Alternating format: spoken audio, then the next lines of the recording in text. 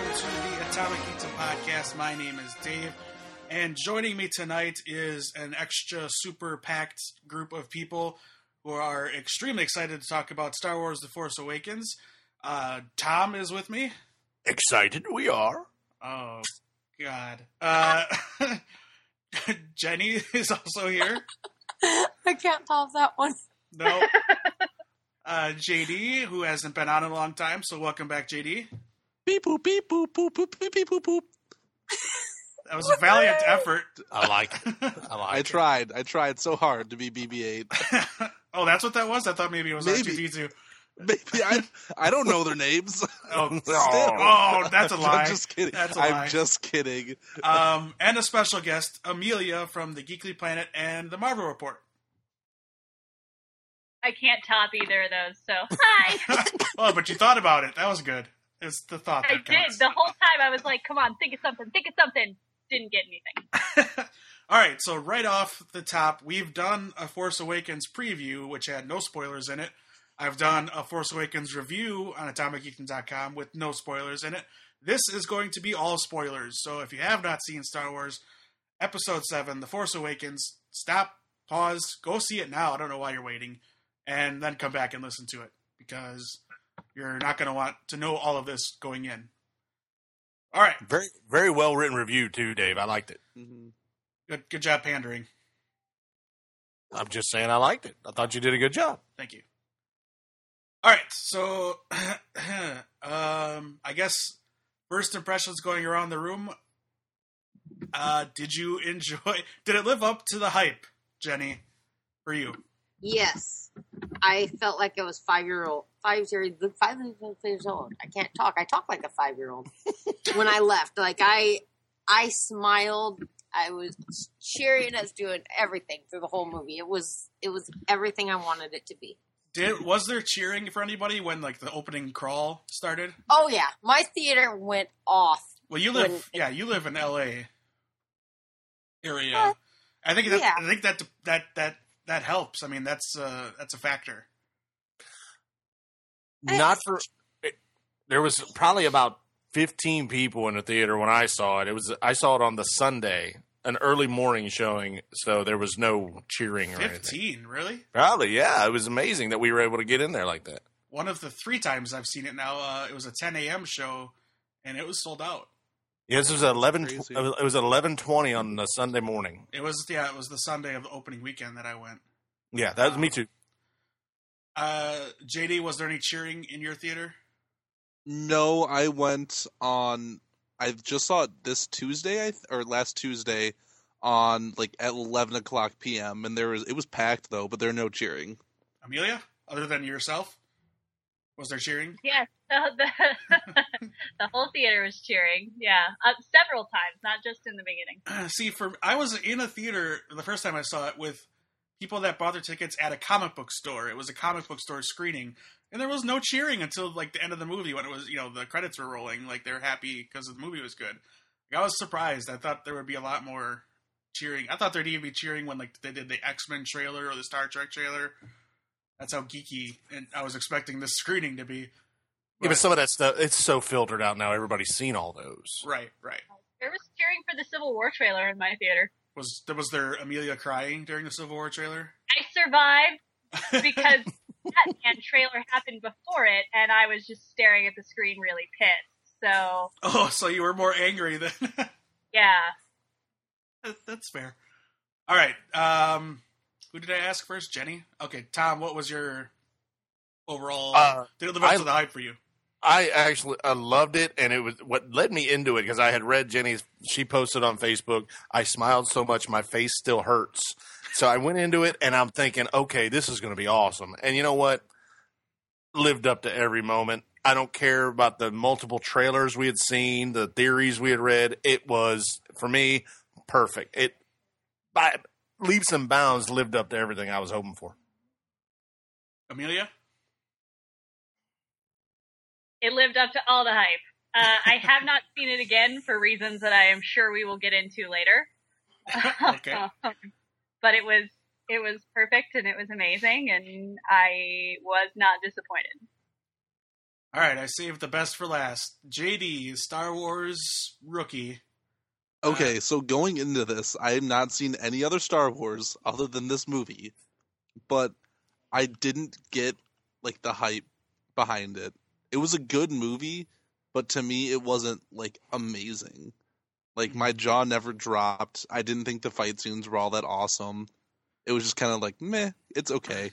For you seeing it now without seeing the other ones, it's going to kind of be hard to see the other ones and still get the feels of this one.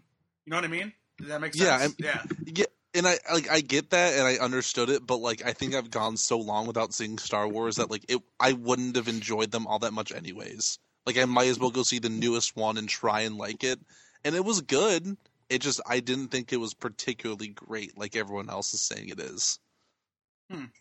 That doesn't surprise me at all though, because it's the storyline that we've all grown up with, you know, it's the Force, you know, are you part of the dark side or are you part of the Force? Are you the Jedi? So we grew up with that whole mentality, so we know why Han Solo is so crucial to the storyline. We know why Princess Leia is so crucial to the storyline. We're curious, where's Luke? Because he's a huge part of it, the storyline. Everything about it, like when they introduced a new character in this movie, I think we were already a fan of or sided one way or another because we had that line, that kind of ground line of, are we for the dark side? Are we for the Jedi? You know, we've already picked our teams and we were excited for anytime they showed Captain Phasma or anytime they showed Finn. Like, we knew which side we were on. So it doesn't surprise me, JD, without you having that background, and especially it being so ingrained in you your entire life, because you missed that whole part where with us, that was our whole childhood. We were on that side, or we were on the opposing side. I'd say even less than that. You hear about something, it gets hyped up enough for you. It's never going to live up to the hype when it's that much of a... Like, so many people love it, and then you get to see it, and you're like, the biggest thing for me was the story kind of sucked. Like, I'm not going to lie. Like, the story felt really basic. Like, it was like, there's this chip that takes you to this guy, so protect the guy who has the chip, and then destroy the big thingy. Like, that's literally all the story was to me. Oh, and but see, you missed a lot then, because there's so much more that happens, story-wise. Yeah, but, like, I'm sure that's something that, like, you picked up on, because you've already seen the other 6 movies. Like, to me, it was just like, there's this really good guy that we want to find that's Leia's brother, and, like, this other guy, or Harrison Ford's best friend, and, like, to me, it was just very simple, because I didn't pick up on the references, because I hadn't seen any of the other ones. I think it goes to what Jenny said. Jenny said it perfectly. I don't think JD had the emotional attachments that some of us have had. I mean, I remember being a kid. This is what you grew up on. I had every toy, everything, you know, and then you bring out the prequels and you're just excited all over again. And now here this comes. And my son even said, he goes, I can only imagine that people were this excited at the beginning of the prequel episodes when they came out.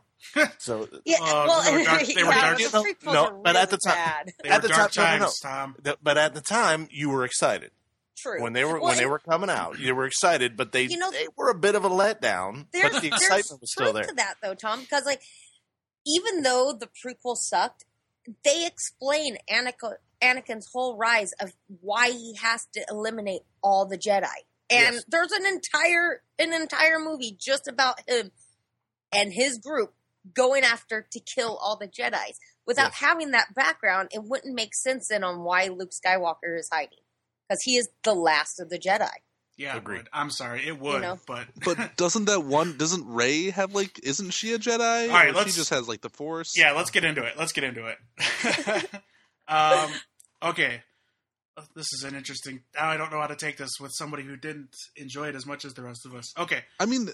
Go ahead and try and convince me that it's fantastic. I don't need to do that. Honestly, no. We're not going to be able to do that. No, I know. We can't without you seeing the other one. Right. Yeah. Like, I really want to love Star Wars. Honestly, like, I feel so bad that I don't. but like I don't know like if there's a chance for me to love it ever again. I think if you go back and you watch the previous 6, and you're gonna go, oh, I get it now. I think Yeah, at I this think- point, Not don't even bother with the prequels. Just 4, 5, Yeah. and 6. Yeah, 4, 5, That's and why 6. I've heard. Just Yeah. skip the first 3. They're not worth anyone's time. Go back, They're- after that and say, all right, maybe I'll watch them now, but watch those 3 first.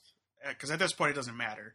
See, I disagree. I think and like I said before, I'm not pushing the prequels because they're really bad and Yeah. they will totally jade your whole point of view on the movies if you base them off the prequels. But everybody that watched 3, 4, and 5, because they've been 4, out 5, for and so 6. long, 4, 5, and 6. I'm sorry.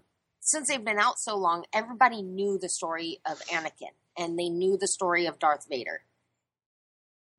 Somebody like JD might not, though. I mean, he's probably heard some stuff, but it's good to have that background of like where Anakin came from and why he became Darth Well, right. Vader. I You know, agree. I think he needs that background in order to appreciate the storyline of this one because the storyline is so parallel to the beginnings of Darth Vader that's why we, I think, appreciate it so much because we have that background. It's like I agree history repeating itself. I agree with you, but I see where Dave's going with this. 4, 5, and 6, actually, you don't need to know where he came from to watch this movie. You really don't.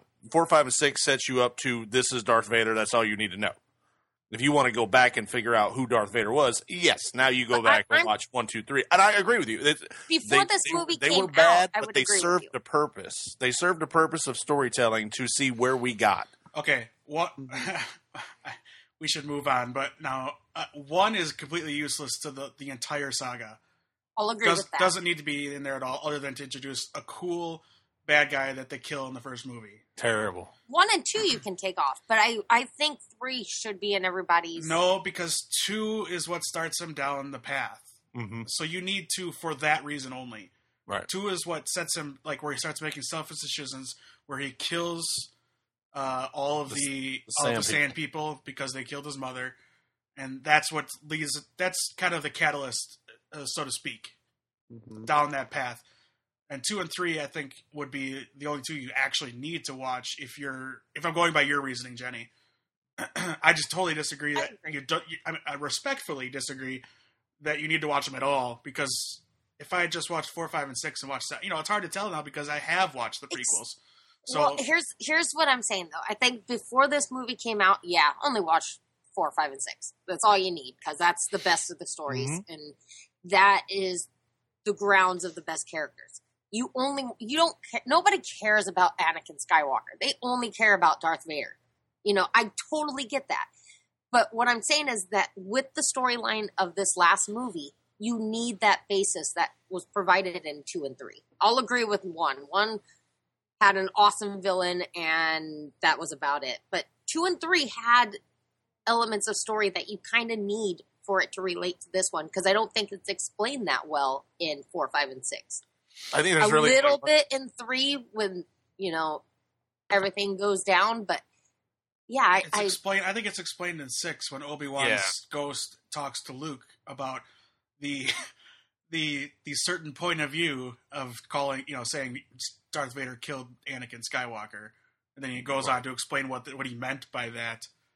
I think that kind of tells you. I don't know. I don't know. The only way, I'm sticking to it. I think the only way we would know. The only way we would know is if JD watched 4, 5, and 6. there's only one. There's The really thing is, there's one. I line, think I'm going to. Yeah, sorry, Tom, go. There's one line in this movie that makes you go, "Oh, what is he talking about?" When Kylo Ren says, "Hey, can we get an army of clones?" You're like, "Well, I don't know what he's talking about." That's 1, 2, and 3. That's I figured that was like the Clone Wars, which or he would have something. reference to because of the cartoons and all of that. Yeah. Had you watched all that? Yes. Well, he doesn't. No, just hearing about it. Yes. Yeah. Anyway, all right, JD, were you gonna say something? One more thing. I feel like I'm going to watch 1, 2, and 3 first The prequels, instead of 4, 5, because I've heard that a lot of the reason people don't like them is because they're bad Star Wars movies. They're not actually like bad movies in general. Like they're not good Star Wars movies. All right, hang on. Round table. Tom, are 1, 2, and 3 good movies? Not so much. Jenny, No, and the acting's really bad. Amelia? It's unwatchable. It takes a special kind of talent to make a tremendous actress like Natalie Portman look bad, and they pulled it off. Not Yeah. just Natalie Portman, but Ewan McGregor is a great actor, I think. Yeah, and so is Liam Neeson. And So they crushed they really him. are that Hayden- bad then. Hayden Christensen is that his name? Hayden? Yeah. Mhm. Yeah. He's Oh just my gosh, it's painful, JD. It's terrible. It's so painful to watch. And again, we're all, I think we're all Star Wars diehards, so we might have a different kind of bias towards the prequels, but it is tough to watch as just a movie fan because the acting is terrible, the writing is really bad. And And- it is CGI up against your head. Can you sit through 3 hours of CGI Senate hearings? Oh God, no! I die. Because that's The that's worst. trade rough route. at the yeah trade route discussions and lots of robots dying. It's all right. Let's move on. Let's talk about the future and not the past. Okay, so I just have notes here. I don't think we need to go plot point by plot point of what happens. I could just say what happened, kind of, and then we'll just talk about it. I think we'll start with the beginning of the movie. At the beginning of the movie, we see a nice big Star Destroyer and all these different little ships coming out of it, and then we get introduced to Jakku, which is the planet that we've all been hearing about if you've been paying attention to the trailers and toys and things like that. We get to meet right away Poe Dameron, excuse me. I was looking at a different name and then I'm thinking of his. Poe Dameron. Easily, I think, my favorite character to not have a lot of screen time. Agreed. I love this character played by Oscar Isaac. And you get to see later his expert pilot skills and his wit and sarcasm are tremendous when he meets Kylo Ren. Well, we'll get to it in a second. He's meeting with Max von Sydow's character. Max von Sydow is kind of a big name, Mm-hmm. and he's Being the merciless. that's right. Sorry, There you go. I was waiting on Jenny. I was waiting on it. And he's Amelia. If you don't know, anytime I can throw Flash Gordon into a conversation, it's going to happen. Okay. Just saying. I watched Ted 2 this weekend, and it was awful. I only say that because Flash Gordon is a heavy part of both those movies, and Ted 2 is terrible. Oh no, the first one was funny though. It was Sam Jones just snorting a bunch of cocaine. So, anyways, back to Star Wars. Yeah. So Max von Sydow's character is Lor San Tekka, and he's meeting with Poe Dameron. Max von Sydow is in this movie for cumulatively like 15 minutes, and I think we're going to get to know more about him. And maybe this is me reaching because he talks about knowing Leia before she was a general when she was a princess. He knew who Kylo Ren was before he turned to the dark side. So my theory is maybe he's on Jakku to kind of watch over Rey, unbeknownst to her. I don't know. But he also had a knowledge of the Force. Not that he was Force sensitive, but he had a knowledge of the Force. Anybody else have a take on that character at all, or was he just meant to die? I'm hoping to go further with it because he knows a lot. And he was, like you said, 15 minutes maybe. He knows a lot for a character that was just that quickly expendable. I agree, but I don't think he's a crucial character by any means. I just think he was somebody that was tied into the whole rebellion, back in the day, and he was entrusted with the key piece of Luke's whereabouts. So there is a story somewhere between him and Luke, but what that is, I don't know if it's critical to us knowing that story, but it could be fascinating. All right. I just think, to go with what Jenny said, you could have done that with anybody. You didn't need to have a big name actor to do that. I think with Max being in that role, that had to be, there's got to be a reason that it was a high profile guy in that character. That's just, I'm thinking outside the box, like, not conspiracy theory in it or anything, but that guy was placed there for a reason. And Poe tells him to run. Like, he knows exactly who he is. You need to run and hide. Right. And instead he essentially sacrifices himself because Right. right after that we see a bunch of TIE fighters and then Kylo Ren's ship approaching this village. And there's a big assault on the village, a lot of people dying and things like that. And we get introduced to Kylo Ren, BB-8 is playing heavily in this part. Captain Phasma and Finn as well. Finn, we don't really see his face, but we know him as FN2187 at this point, and he gets a little blood on his helmet. Do you think this person that is like emotionally connected to him, and this is what really triggers him to start turning on his First Order mindset, or is this just a fellow troop next to him? Because it seemed like there was maybe a little bit more to it. I'm going to tap in here because there's two scenes that are driving me crazy with it. I don't think it was anything, spectacular. I think that it's just this is his first battle, and now he knows how real it is. Right. And just seeing the blood. I think it's more that than anything else. But there's that whole scene later on where he grabs the lightsaber and he's about to fight the one stormtrooper that calls him a traitor. There's a lot more going on in that dynamic than just a random stormtrooper wanting to beat his ass.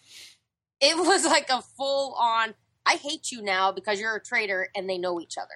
Okay. Except they don't dive into it. So, although I don't think that there needs to be a story, I think that there is a story. Does that make sense? Yeah, let's dig into it a little bit. The First Order and what Finn is as far as a stormtrooper goes. And for JD, this is different than what we've seen from other stormtroopers, or at least this is more information than what we've gotten before. In the prequels, they're all clones. That's what I thought. Yeah.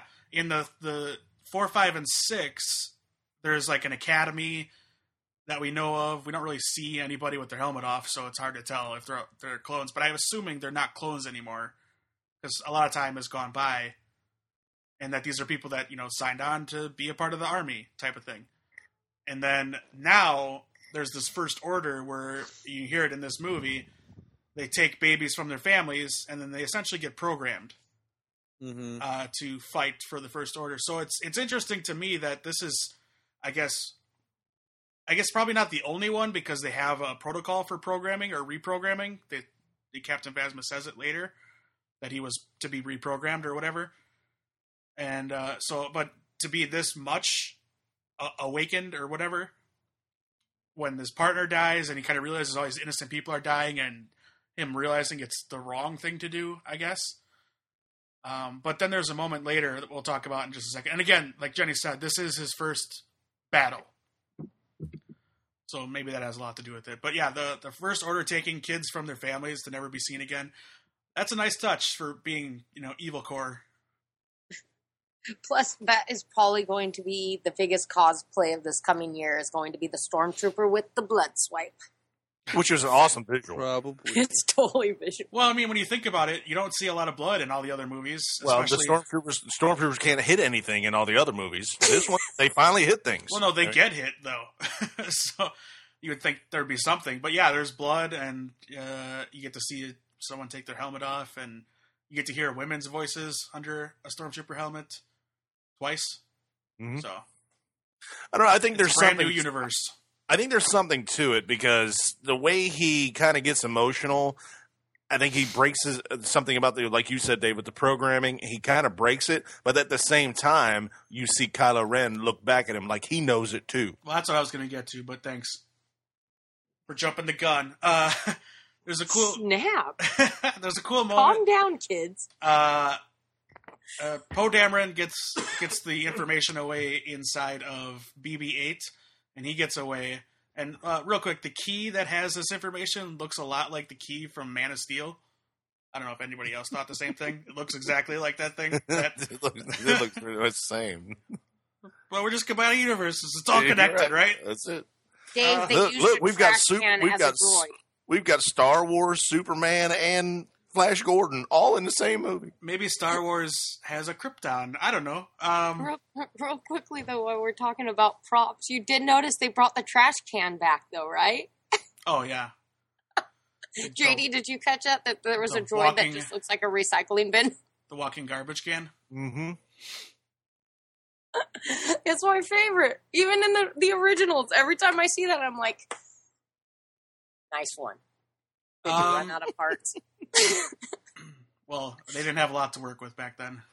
True. They did have pretty much a Roomba driving around being scared by a Wookiee. Okay. We get to see Kylo Ren freezing a gun blast. I don't think we've ever seen the Force used that way before. That was pretty sweet. Awesome. And then they walk past it and just kind of give it a look. Yeah, like, I loved it. that was pretty cool. And then, the confrontation between Kylo Ren and Poe Dameron was hilarious.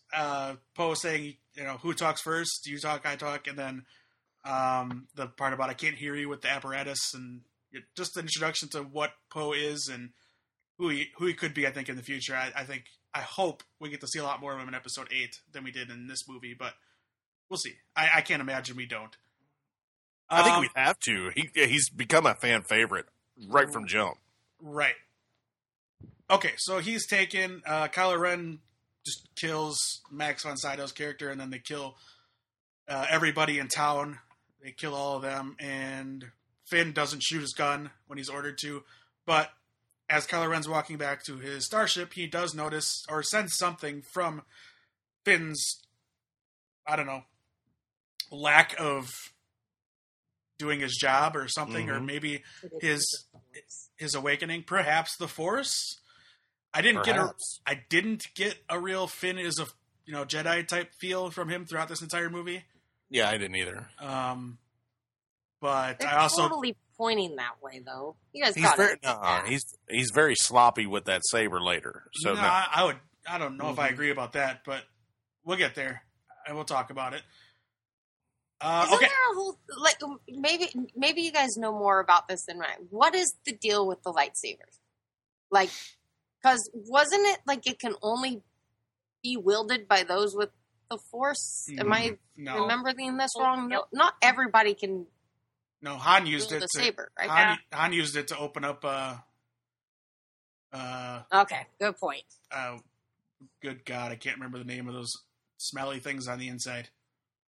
Yeah. Tauntaun. Tauntaun. Yes, thank you. Thank you for saving me. Prior to this episode, Han Solo was the only non-Jedi to wield a lightsaber. Now it's Han and Finn. That we know of. Yes. Yeah. Wait, so Han Solo isn't a Jedi? No. No. Correct. In No. fact, All right. when you meet him, he doesn't believe it. And he's a All right. scoundrel. Yeah. Okay. That's why him saying it's real, all of it, was such a huge moment in this film. Yeah, because even through episode 6, he's like, whatever.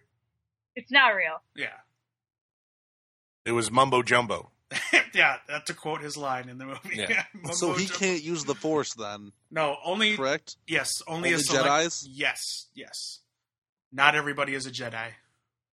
And some just have certain abilities. They don't have full on Jedi abilities. Like, Rey is pretty strong then, because she could combat Kylo Ren pretty well, right, with her Force? Like, she stopped him from, like, mind doodling her, or whatever you called it. Mind doodling. I like that. Oh. Yeah, I mean, she she's pretty definitely has strong. the Force. Yeah, like, she's pretty strong, because she stopped someone who is a trained Sith? No. He's no. He's not really trained. We'll get to we'll talk about it. We'll get there to All answer. right. We'll answer your question. Who's jumping the ship now? But I'm he's trying to it's okay. understand It's this. okay. It's okay. All right. Going back though, JD. So No, basically, no going what back. you need to know about Han Solo is all he was basically a space pirate. He stole Basically. things and made money off of it, and he just sort of randomly fell in. Well, Luke Skywalker randomly fell into his lap on basically a pay job. So that's how he gets pulled in. He was always like a complete scoundrel. He doesn't have the Force, and that's what makes him so awesome. Like, he's Okay. Look at Nerf Herder. He's a He's scruffy a- looking he's a nerf nerf herder. I know, I'm trying. It's all making sense. We'll do our best to guide you. Okay, so then after that all happens, we get our introduction of Rey, everyone's favorite or controversial female character, I guess, if you read the internets. How is she controversial at all? I know, All I'm right, trying to figure all it out, right. too. Calm down. Thank you. Calm down. Thank you, JD. Calm Thank down. you. JD, She's perfect. You're exactly right. I think we all agree with you, and we'll get to it when we talk about things people didn't like. I don't want to get into it now because it is kind of starting an uproar with people that are, I guess, haters or Okay. perhaps sexist. Perhaps. Or Perhaps. that are sexist. Good rebuttal. And All I saw was the I love Amelia from the distance. Perhaps. the angry Skype picture. The angry Skype picture popped up, and I just had to shut up. Don't sass me. Okay, so we get introduced to Ray and her day-to-day life, apparently, where she scavenges parts and things and sells them for portions to Simon Pegg's alien character. Things and stuff. Things and stuff. Things and stuff. We get to see her home, which is inside a walker.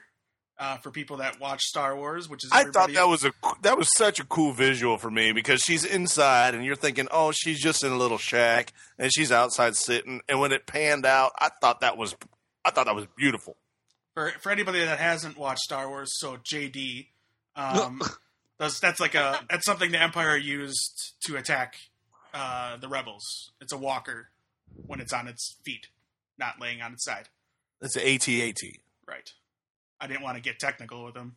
There you go. Let's not. I know what an child. AT-AT is. It's the giant one. You've played Star Wars games, so yeah, and I know what an AT-ST is too. Oh, what is it? What is it? It's a smaller with 2 legs. There you go. Well done, sir. Well done. Okay, one thing I did catch while we were inside of Rey's humble abode, she has a little doll, little I don't know what it's made out of, but it looks like a rebel fighter with the little jumpsuit on. Anybody else catch that? Yep. All right. No.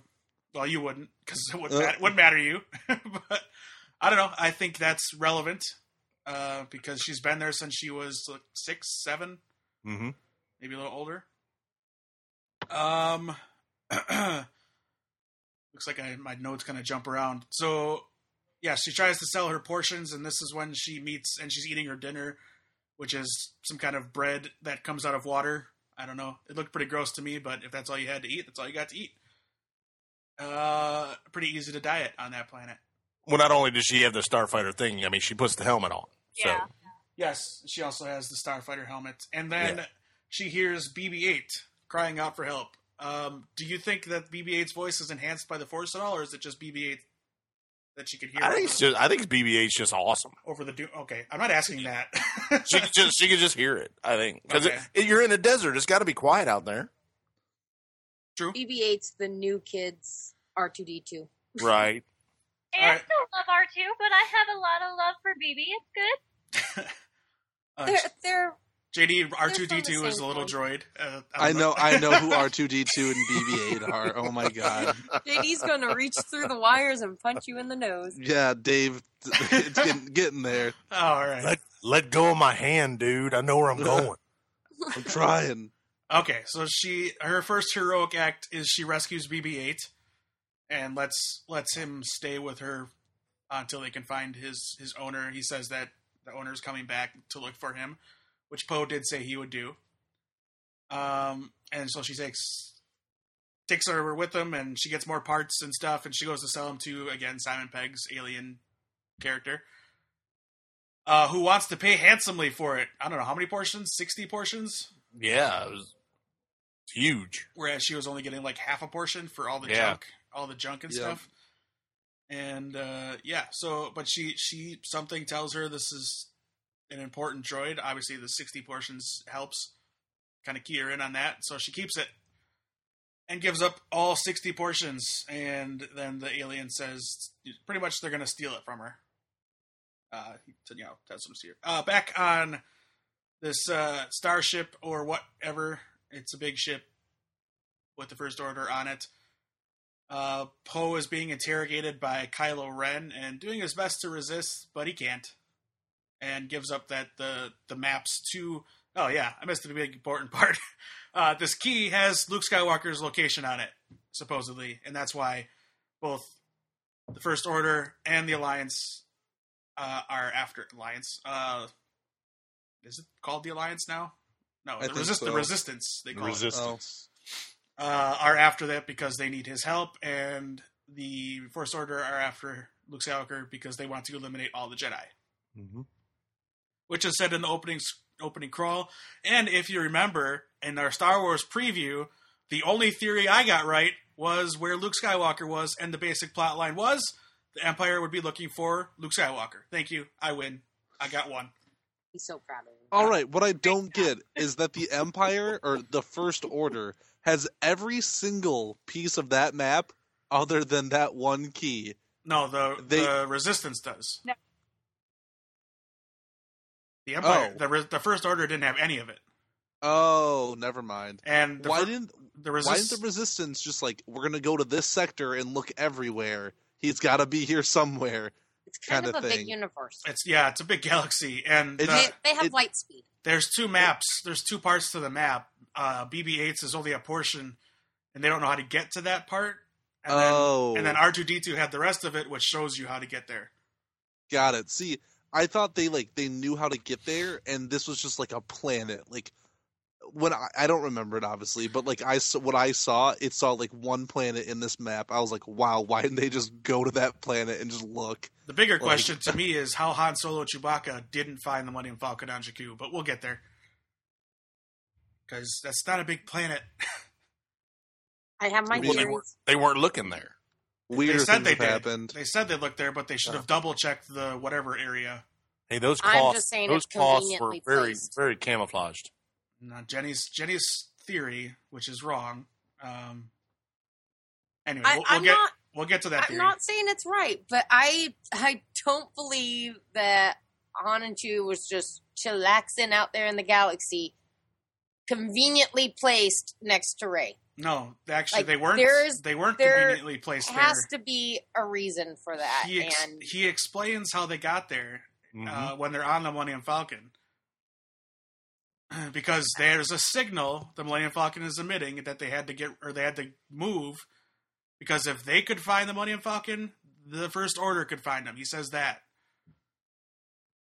That's how they found the Millennium Falcon. It wasn't just. I gotta say, I totally nerdgasmed when I saw the Falcon fly. All right, yeah, we got to get there. did. We got to get there. We got a long way to go. I need to hurry up. We're never going to get through this movie. Yeah, this could be a 3-hour podcast. Okay, on a 2-hour movie. right. 220. All right. So yes, Poe is resisting, but he gives up the location of BB-8 or the key, which is in BB-8 on Jakku. But then he gets taken out of this area where Kylo Ren is interrogating him by Finn, and they go and steal a TIE fighter, which is a fun scene. And then we see that Finn has never fired those guns before, and he's got to learn how to fight and shoot and stuff, and picks it up, I think, pretty quickly. He's a ground pounder. Ground pounder. Okay. That means he's a grunt. That means he's gotcha. not a pilot. No, I gotcha. Oh, he's a janitor. Yeah, he's a... Oh, yeah. That's right. He works in sanitation. So then we also get to see some of Poe's fighting or pilot skills in a ship that he's never flown before, but has always wanted to, he said. So he got his hands on a black TIE fighter, which was cool looking. He's a master pilot. Right. And so they get away, but they're shot and hit, and it crashes, and Poe is gone. Finn can't find Poe, but he finds his jacket, takes the jacket, and then the TIE fighter sinks into the sand for fun stuff. And then later in the little area where Rey sells stuff and buys stuff and cleans parts and things, she's being attacked, or rather BB-8 is trying to be stolen from her, and Finn sees it and tries to help. But she doesn't need any help. She's got it. She just totally beats down these dudes and saves BB-8 all on her own, much to Finn's surprise. I don't know if anybody else was surprised, but it was cool to see. And his reaction was perfectly hilarious. Let's see. He's my favorite, by the way. Out of the whole cast, I know everybody has their favorite, but every scene he was in, I absolutely loved. Okay. He's awesome. It was cool. And Comedy Central, man. Yeah, he was the comedic relief in this movie. But there was a lot of funny parts in this movie, not just by him. Mm-hmm. So yes, they meet each other and whatnot, and Finn keeps trying to help her. But then they start running away because they're being attacked by the First Order, who has found them, and they're shooting at them and things. And then they find the Millennium Falcon to escape in. That's the best line going in, because he's like, oh, we got to go over here. What about that one? That's a piece of junk. It's garbage, she says. It's garbage. That's right. It's garbage. And then the other one blows up, and then she says, "We'll take the garbage." And then you see it's the Millennium Falcon. I totally nerdgasmed when it lifted off. I was like, "Oh, there it is." Lifted off with some trouble. She Yeah. she says she's not a pilot, but she is a pilot. She's flown a few times, but has never left the planet. And then she gets in the Falcon, and you see her issues. She doesn't fight it, perfectly. She has some trouble. To those people that we'll talk about later. Mm-hmm. And then, we get a nice tour of the wreckage on Jakku as they're being chased and they're shooting and stuff, and a pretty cool maneuver where she pretty much cuts the engines, and yeah, good stuff. It was a cool scene with the Millennium Falcon back in action. All right, let's see here. The Millennium Falcon, it's kind of like it's his own character too. That's what's so cool about it. Everybody relates to the Millennium Falcon is the Millennium Falcon, because I remember Return of the Jedi. It wasn't even Han and Chewie flying it, but it was still the Millennium Falcon. Right, JD. What did you think of the Millennium Falcon? It was a ship. It was cool. I mean, I don't know. It's one of those things. I haven't seen the other movies, so it was like, oh, cool, they found a ship. That's the Millennium Falcon that everyone seems to talk about. Did that garbage joke make sense to you at all? I honestly don't even remember the garbage joke, what it was. And the reference there is everybody that sees the ship thinks it looks like a piece of junk. Yeah, didn't get that at all. Han has to keep. Well, you wouldn't. That's an inside joke. Yeah, right. Han has to defend it every time. Every time. That somebody says that. Also, another key thing is it always breaks down. Always. When they're trying to get away. Mm-hmm. All right, so this time they get away, and they don't seem to have any problems getting away, but then they get trapped. They get taken by what Finn thinks is the First Order, and the first time we ever see somebody climb up and try to look out the window. That was funny. I like that. That was pretty cool use of the cockpit. And we soon learn that it's not the First Order, but it's the return of Han Solo and Chewbacca. Loved it. Yeah, it was pretty great to see them come back, and we find out that Han Solo has reverted to his old ways of pretty much smuggling and stealing things. Scoundreling, I suppose. Professional scoundrel. He's got some weird-looking alien things, much in the vein of a J.J. Abrams movie. They're creepy monsters, and I had no problem with it. They were cool. Mm-hmm. I would have liked to have seen the alien people with the red helmets a little longer. Those guys look cool, or whatever they were, the gang. So Han Solo is taking advantage of two gangs, getting money from both of them, and hiding from both of them with their cargo, I guess. And there's a cool little fight scene and stuff, and things happen, and then they take the Millennium Falcon and go. It was classic Han too. Just the dialogue between it all I loved it. Right. Kylo Ren gets word of them escaping on the Millennium Falcon, and has a hissy fit. Loved it. It was a good temper tantrum. It was a childlike temper tantrum, which was great. I thought it was cool. In my mind, I wanted to do like a little commentary saying people need to use that computer as he's destroying it with his lightsaber. You don't often get to see a lightsaber destroy something mundane like a computer, so that was fun. I do, though. I have to say, I love that Domhnall Gleeson's in there as a bad guy, because it's hard for me to see him as a bad guy because he's just so likable.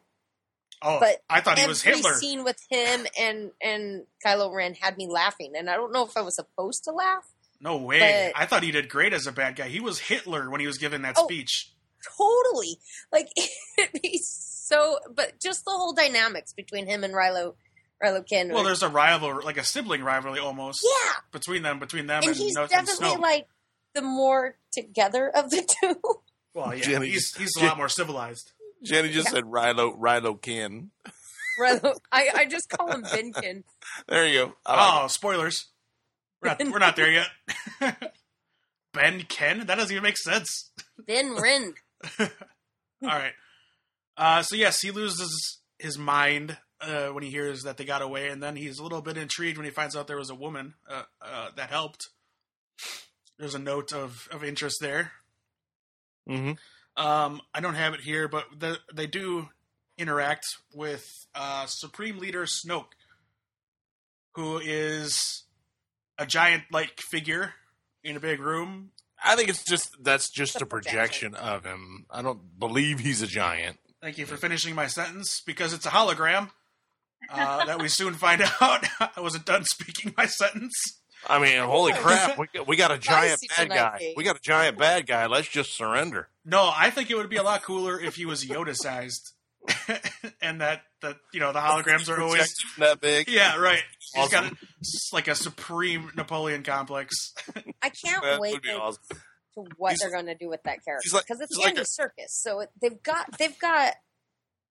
an awesome way they can make that character amazing. So I hope in the next one you get a Well, little bit more. Maybe he's he's like like- the Emperor. He's a rogue Ewok that has now gone to the dark side. Ew. I love that idea.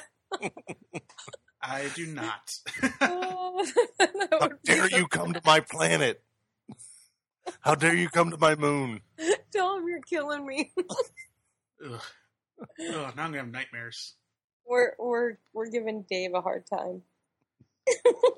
Oh, Okay, I continue, just, Dave. I just don't want Wookiees or Ewoks involved at all anymore.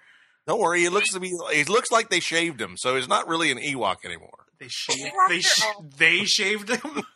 Somebody shaved him. Oh, First weird. order. Weird. First Order shaved him. Let's go.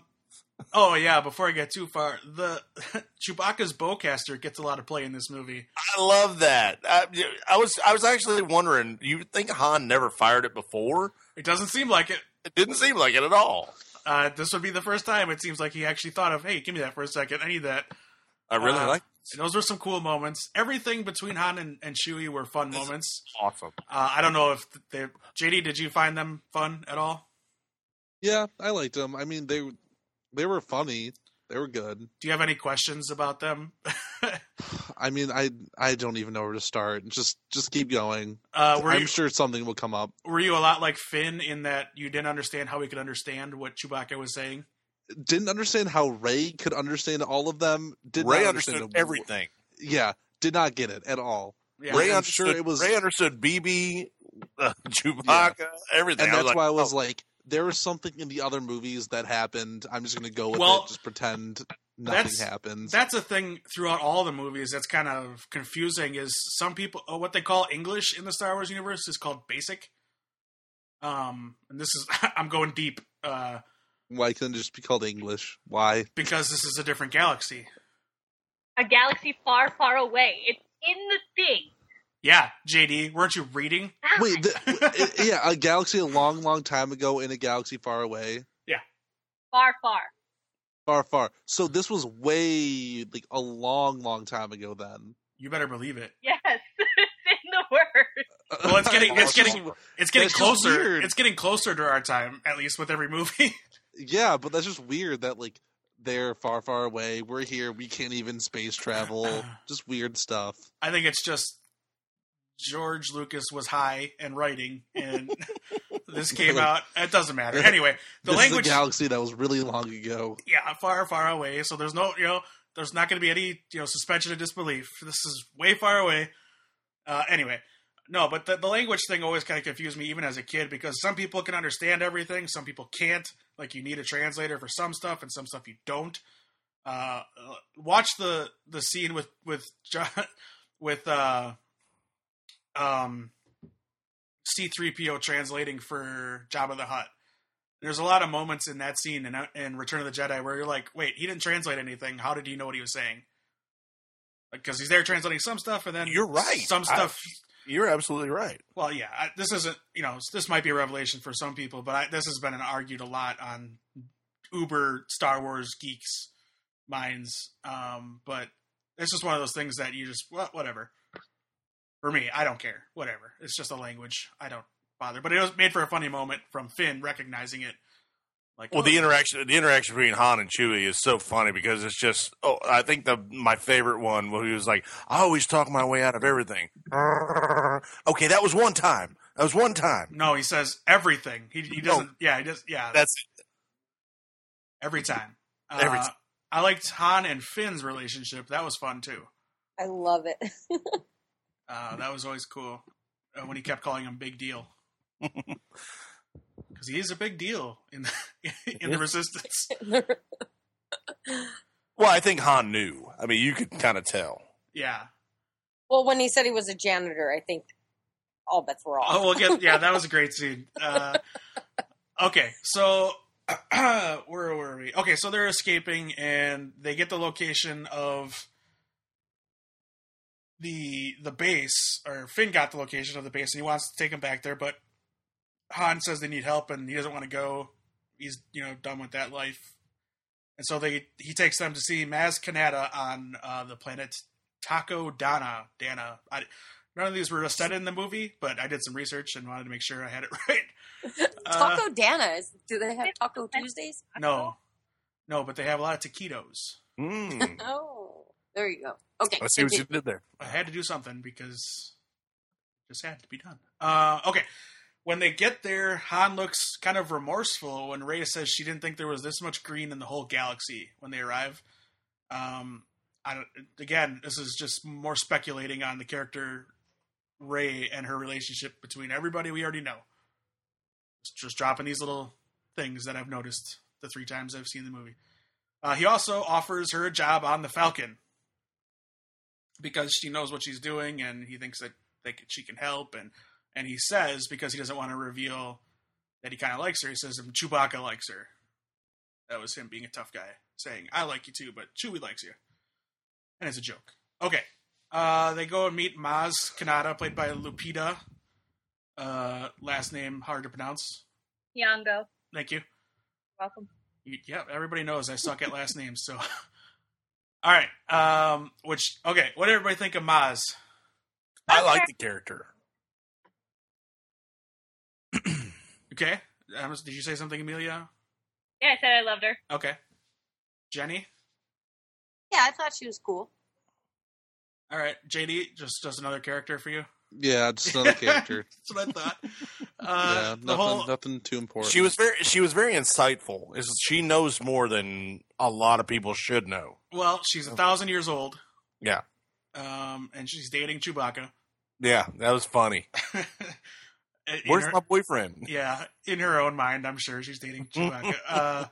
What's cool is on the little castle outside, there's a lot of flags for all kinds of different places. I think that's just meant to show anybody can come here, type of thing. It's like a free port. Right. It's not as scoundrelly or villainy and scum-filled as the Cantina, right? Mos Eisley.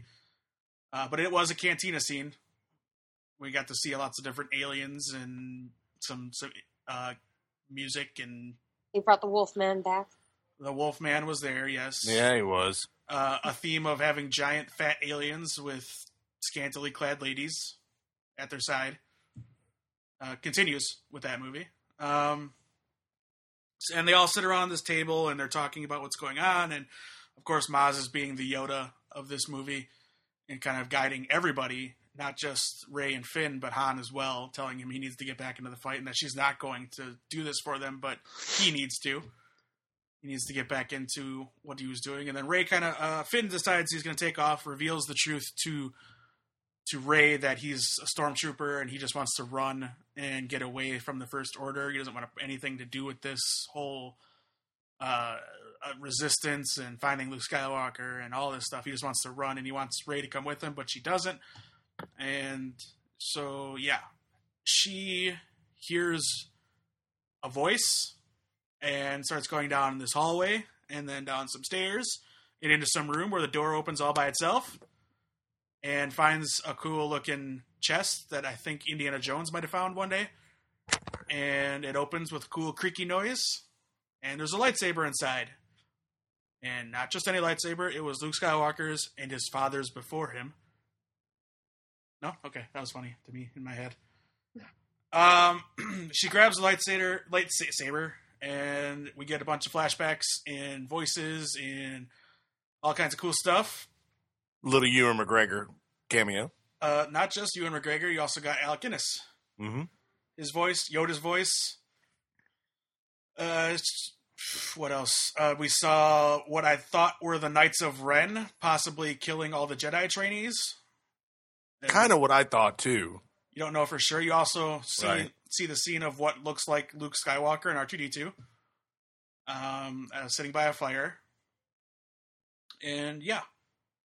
Did I miss anything from that little vision quest? Mm-mm. Okay. I even, the third time I saw it, recorded the audio just so I could try to hear some of the voices. But, you know, I don't they're know that I would say that. what's that? I don't know that I would say that. The mouse will find you. I'm not releasing it. I don't know. None of it. It's all gone. It's deleted from my iPhone. It was for your own personal enjoyment. Right, for my notes. Okay, and then she runs. She is not happy. She doesn't want the lightsaber. She rejects it and takes off into the forest where BB-8 follows her. And it is at this point that the First Order finds them and starts destroying poor Maz Kanata's little pirate bar. Did you read about the deleted scene that was supposed to happen there? Which one? Where the traitor, he came searching for the Falcon, and he actually I read this that Chewbacca rips his arms off, which is homage to back in the first, I think it's episode 4, when Han says, you know, Wookiees are known to rip your arms off. Let the Wookiee win. Yep. That was a deleted scene that was going to happen, but JJ had to cut it. Okay, what do you mean the traitor? The guy that yelled traitor? The Simon Pegg traitor. Oh, the traitor. Okay. Traitor. Oh, you said traitor. I'm like, No. Trader, as in Simon Pegg, the one who was trading things. He went looking for the money. I don't really. Yeah, I wouldn't I mean, have there's liked Well, it a- was his. He had I would've- already it was stolen his. it, so that makes Yeah. sense. Yeah, I He wouldn't have goes liked. looking for it. I don't think I would have liked that. I think it was pretty funny, as it, like I said, it goes back to Sure. hey, I think part of it. We'll get to it later. We can talk about that later too. Okay, so we get to see Finn is kind of stopped from his leaving and wants to save or help. He gets caught up in the fight, and he has the lightsaber, which is given to him by Maz when he says he needs a weapon, and she says you have one, and boom, turns on a lightsaber, and he starts fighting with it. I thought he was skilled enough with the lightsaber, not to the point where he's a Jedi, so to speak, but I think we see with the stormtrooper that yells traitor to him with this anti-lightsaber blade, that they're trained to fight this way. So I think that's part of the First Order programming and training. And that's why he's skilled enough to get by when he fights Kylo Ren later. And ultimately fights this dude that he doesn't win against on his own. He does pretty well. But yeah, cool fight with Finn with the lightsaber fighting off a stormtrooper with a giant blade weapon thingy. That goes back to what I was saying though. Like that fight scene seemed personal between the stormtrooper and Finn. I think going back to, what Captain Phasma says, I think she was offended that, he got through the reprogramming protocol and still was all, rebellious. And I think that cycles down, to them when they're, going on this mission. Hey, look for the traitor guy. And, he turned on all of them type of thing. Maybe. I don't know. It just seemed like there was a lot, kind of like at the beginning when the dying stormtrooper swipes his helmet with the blood. Like there tends to be a bigger connection than we're seeing. Well, I think Not that they have to go down that road. I just like that there's that undertone that there's a bigger connection. I don't think the stormtroopers go drinking after their shifts and, they're buddy like that. I do think there's a Those high... were the drones we were looking for. I do think they have a hive mind, though. And they all kind of are programmed to think things and feel things, or not feel things, as it were. We also get to see... One thing. What I took out of that scene is you can tell that they understand Jedi weaponry, because why would you design that? That was a weapon designed to fight a lightsaber. Right. Well, They hadn't had that before. They would have to, though, like especially after Right. how much the Jedi destroyed the Empire. And being You know? that their main mission is to find Luke Skywalker, Right. they'd have to be a little prepared. I think that was pretty cool, though. I mean, that's just a small thing, but you could. Yeah. I think it was well timed. Sure. In this scene, we also get to see more of Poe's extremely amazing pilot skills, like just jaw-droppingly cool. JD, what did you think of that scene? Once again, just it doesn't mean the same to me. It was just a cool scene. I'm just saying, just the fighting. No, yeah, I liked it. I just felt like I don't know, like I still felt like all the fight scenes were just all right. Like I didn't feel like anything blew me away. Did you have the Unfortunately. excitement though that the good guys might win? You Oh, yeah, as, like as the bad guys are chasing them down and they're getting locked in their sights. Did you not like go, get out of the sights? You can do this, and like root Yeah, for the good like guys? no, That's like what- a little bit of me was like, oh, heartbeats a little bit, but like it just it was cool. I liked it, but it wasn't my favorite. Essentially, how I feel about this movie in general. Unfortunately, Okay. All right. I feel Meanwhile, so bad. no, don't. Yeah. Meanwhile, while all of this is happening, in the woods, Kylo Ren is having a confrontation with Rey, whereas he is trying to get information from her the way he does. He freezes her, as we've seen him do before, so she can't move, and is attempting to get information from her, but he gets interrupted, right? Anyone? Yes. Okay. All right. Thank Yes. you. Well, you missed. I think, and jumping a little bit, as they fought, they basically kidnapped Rey. Rey is now on the mothership. I wasn't done with that part yet. Well, that's where it's at, and so yeah, and then Ben Ren starts trying to mind Tweaker, and Yeah, I hadn't gotten to that part yet. I'm still on the planet. Yeah, they get interrupted during that fight. Okay, I wanted to make sure I wasn't missing Yeah. anything at that point. Is all I meant, Jenny. Because that's when he's fighting with her is when the resistance or whatever they're called finally comes in. Right. Yeah. So yes. Eventually, they get interrupted, saying they need to retreat. Yep. Or get backup. He says we need to retreat. We have what we need. Gets her to force sleep and then carries her away.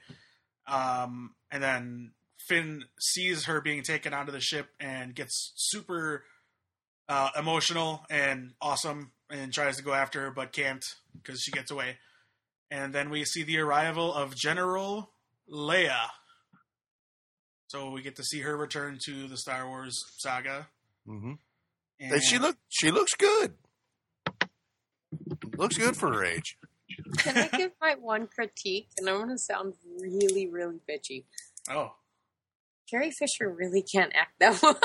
Like, I kept getting, like, sideswiped by, like, the scene she was in. I was so overwhelmed because it is Leia. But the acting was really lacking in those scenes, I think. I'm just throwing that out there. You can throw daggers at me now. I don't know. I didn't notice it, so I can't really argue. I've always thought she was good acting, but then she's always kind of in weird roles, like on 30 Rock or what was Jay and Silent Bob Strike Back. I like her, and maybe it is because it's Leia, so it's just something natural. But yeah, that was one of the few parts of the movie that I was like, wait a minute. Okay, continue. Sorry, I had to throw that in. No problem. So she hugs Han, and they talk about Han saying he saw their son. I didn't even talk about that yet. We get the reveal, I think, through Kylo Ren talking to Snoke, that Han Solo is his father. And that's a big deal for all of us that love this movie and these movies. Probably not so big of a deal. Well, maybe it was plot device for JD. Or not. Silence. Sorry, what? Sorry, my mic was muted, and the storm, it's killing me. Can you repeat the question? The reveal of Kylo Ren being Han Solo's son and Leia's son, was that a big deal to you for the story? I didn't even think it was a reveal, honestly. Like, I thought that was something that was known. Honestly, I didn't even know Kylo Ren was a new bad guy. Okay. So we know JD doesn't listen to our podcast. Well, I didn't want to because I didn't know there were spoilers. I just honestly and it's Star Wars. I wanted to stay away from it because if I wanted to get into it, I wanted to watch all myself. Sure. No, I'm just messing with you. I totally love that though, JD. And like I was saying earlier, I think that's probably why the rest of us seem like we're absolutely crazy compared to you, because we're like, it was amazing, and you're just like, it was okay. You know, because I know how when background. I know when I talk about something I love, it's just a jumbled mess of garbage for the most part. Like, so I wanted to make sure that like I was like when I like read up on it, like I watched the movies, like I make sure I had like everything like in a row. So, but I didn't even know it was that big of a reveal. Like no one gasped or anything, so I didn't know. Yeah, going in, we all had our theories, so it wasn't a shock that we found out that he was related to somebody we knew. Yeah. But it was a reveal. I don't think it was as big of a reveal as what happens later, but or a shocking moment. But you know, we just knew there was a lineage somewhere in this movie that we'd find out. So yes, Han says, you know, I saw her son, I saw Ben, he doesn't call him Ben yet. And yeah, is that it then on that planet? Oh, we also see C-3PO for the first time. With the red arm. I'm digging the red arm. Loved it. Red arm. Okay.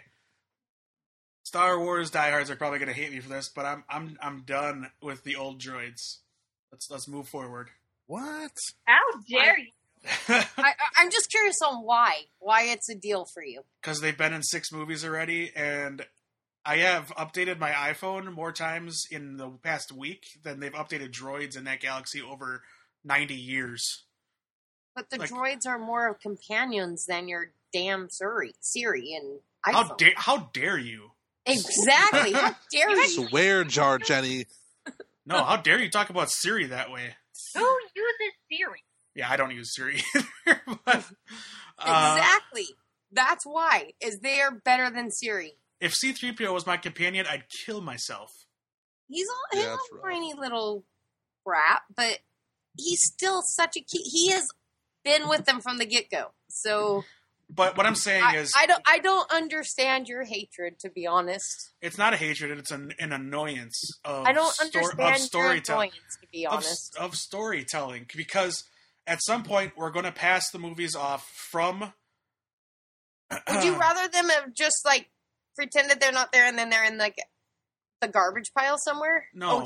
Oh, here's an extra arm. I think it used to belong to C-3PO. No, what I'm saying is, at some point we have to move the movies from the old characters to these new ones. Stop! I'm going to fight you on this one. I think if C-3PO is in the next movie more than he was in this movie, I'm going to be annoyed. I think this was perfect for him. His role in this was perfect. The 20 so minutes we see him on screen and whatnot, the 6 lines he had, perfect. You know they're probably going to show him more next movie, just for the fact that they'll probably show Luke Skywalker more in the next movie. I think we'll get more R2-D2 because of that, and I'm okay with that. But where R2-D2 goes, C-3PO usually is close too. And the only reason they're not together is because R2 was in his deep sleep. Also, R2 is an old droid, so what you're saying is your problem isn't with the old droids, your problem is with C-3PO.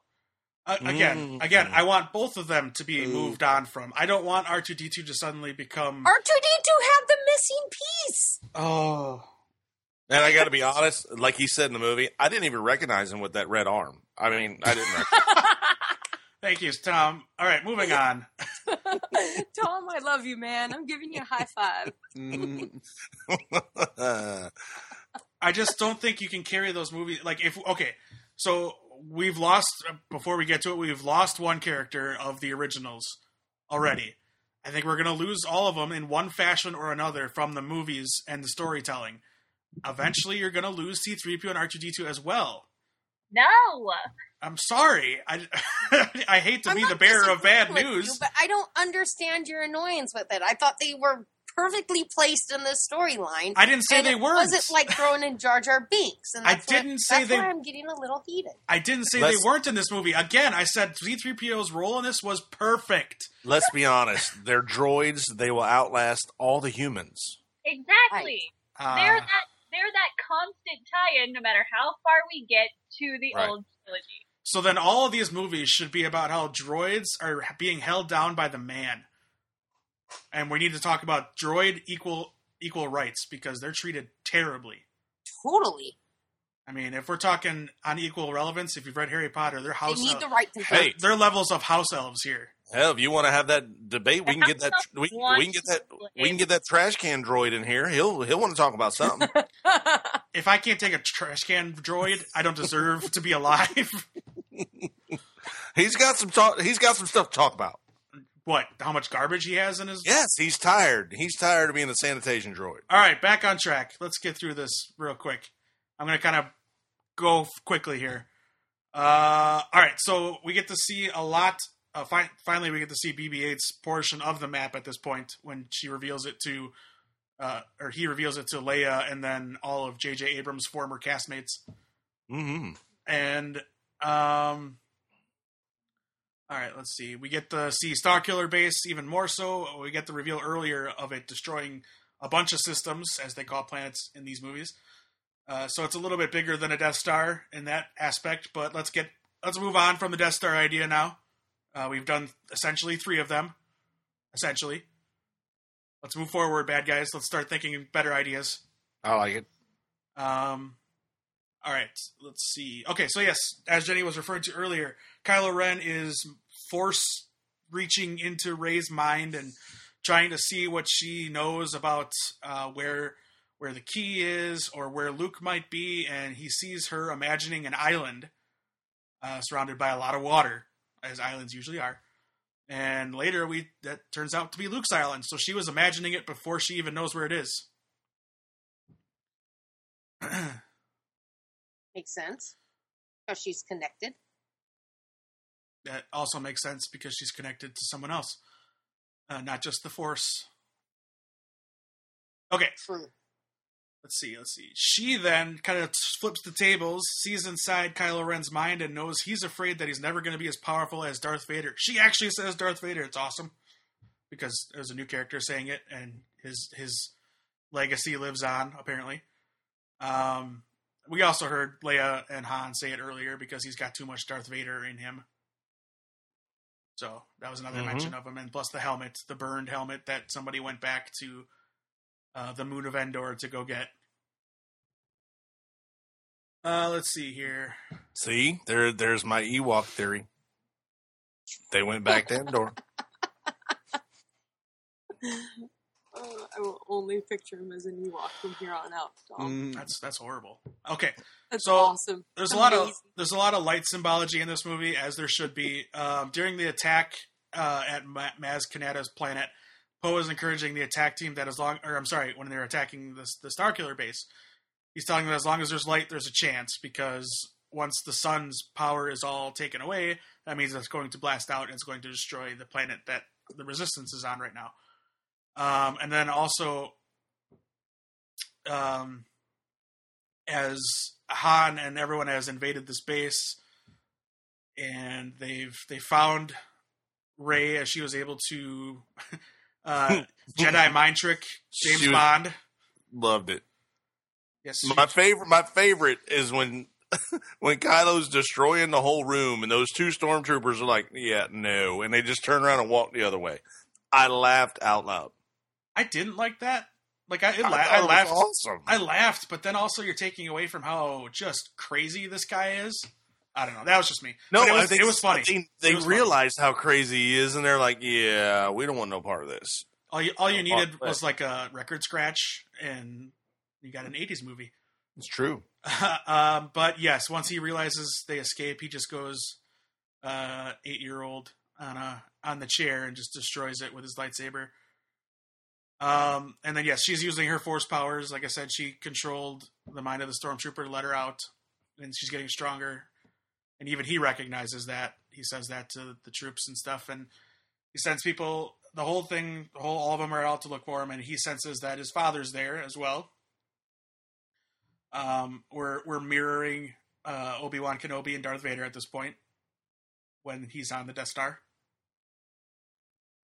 Let's see. Okay, yes.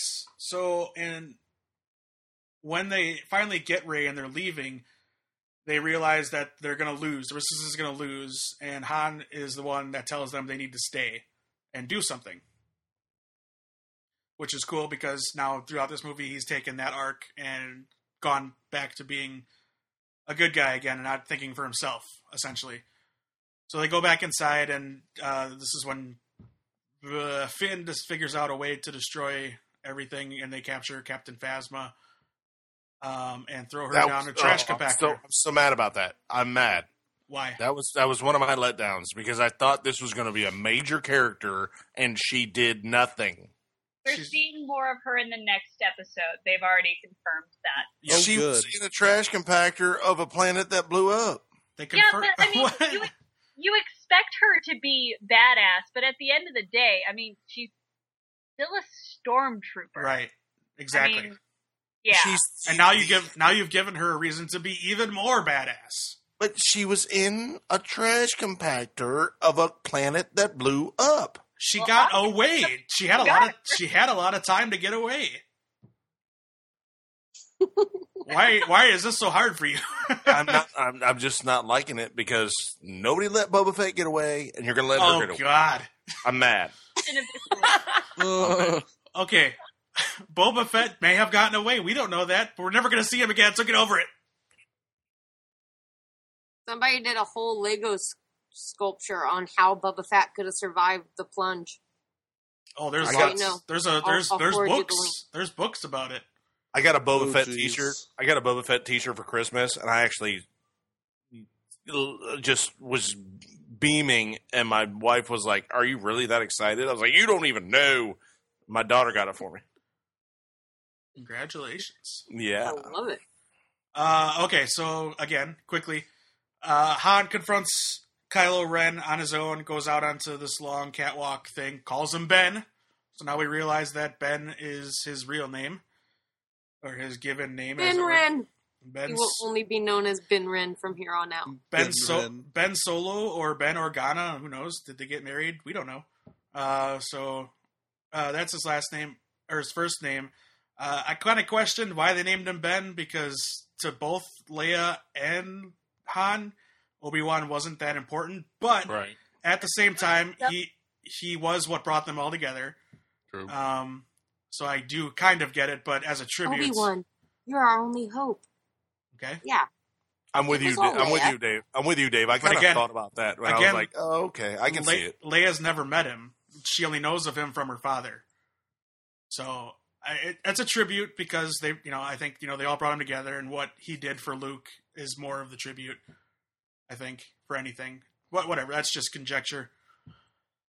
So they meet, and as the light is fading in the room because the sun is being drained of its light to power this weapon, Han is talking to Ben and trying to get him to turn to the light side, and Ben is conflicted, emotional. He says he needs his help, and can you help me, Father? He says Father, calls him Dad at this point, finally, instead of calling him Han Solo. And Han says, of course, and he's handing him over his lightsaber, and as soon as the light is all gone, and all that's left is red on Ben's face, that's when he makes the decision and turns and kills Han Solo. Stabs him, and I know. Even reciting that right now, Dave, my heart just sinks. I was so sad.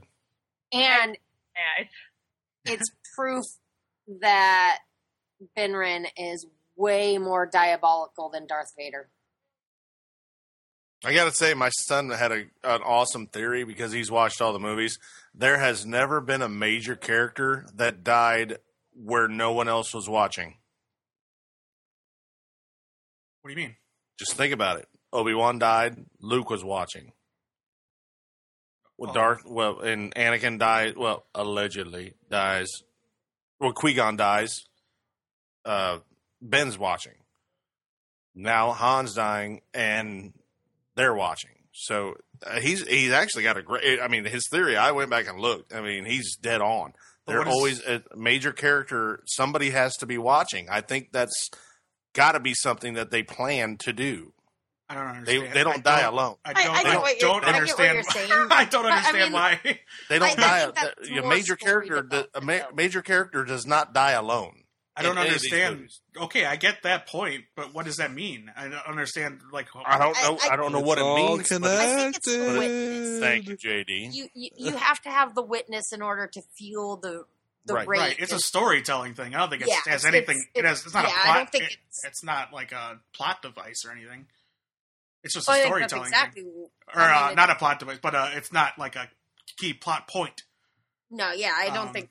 I think it goes back to it's just part of the storytelling. Like they Right, have to have the right. witness to something that. Because then you have the Chewbacca scream, and then Finn and Rey reacting to Shoots it. him. Shoots him in the hip. Yeah, Chewbacca doesn't hesitate. He shoots him straight up. Shoots. I love it. Kylo Ren. Chewie got straight thug right there. He's And- like, wow, and done. hits him. What you want to do? This also might be the first movie where we see Chewbacca's fingers. It's true. In the movie. Because he does hit the detonator and then blows up all the charges inside. They all get away, and the good guys win. Outside, though, we get a moment of Finn and Rey and Kylo Ren. Immediately, Rey tries to do something, but Kylo Ren force throws her into a tree and knocks her out.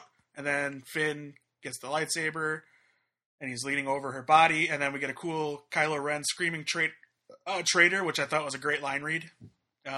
Really cool. Shows again the passion that Jenny's talking about that they have for this traitor, and how much anger there is there. And then really quickly, he fights Kylo Ren and holds up fairly well, but then ends up getting cut and swiped across the back, and you're at this moment led to believe he's dead at this moment in the movie.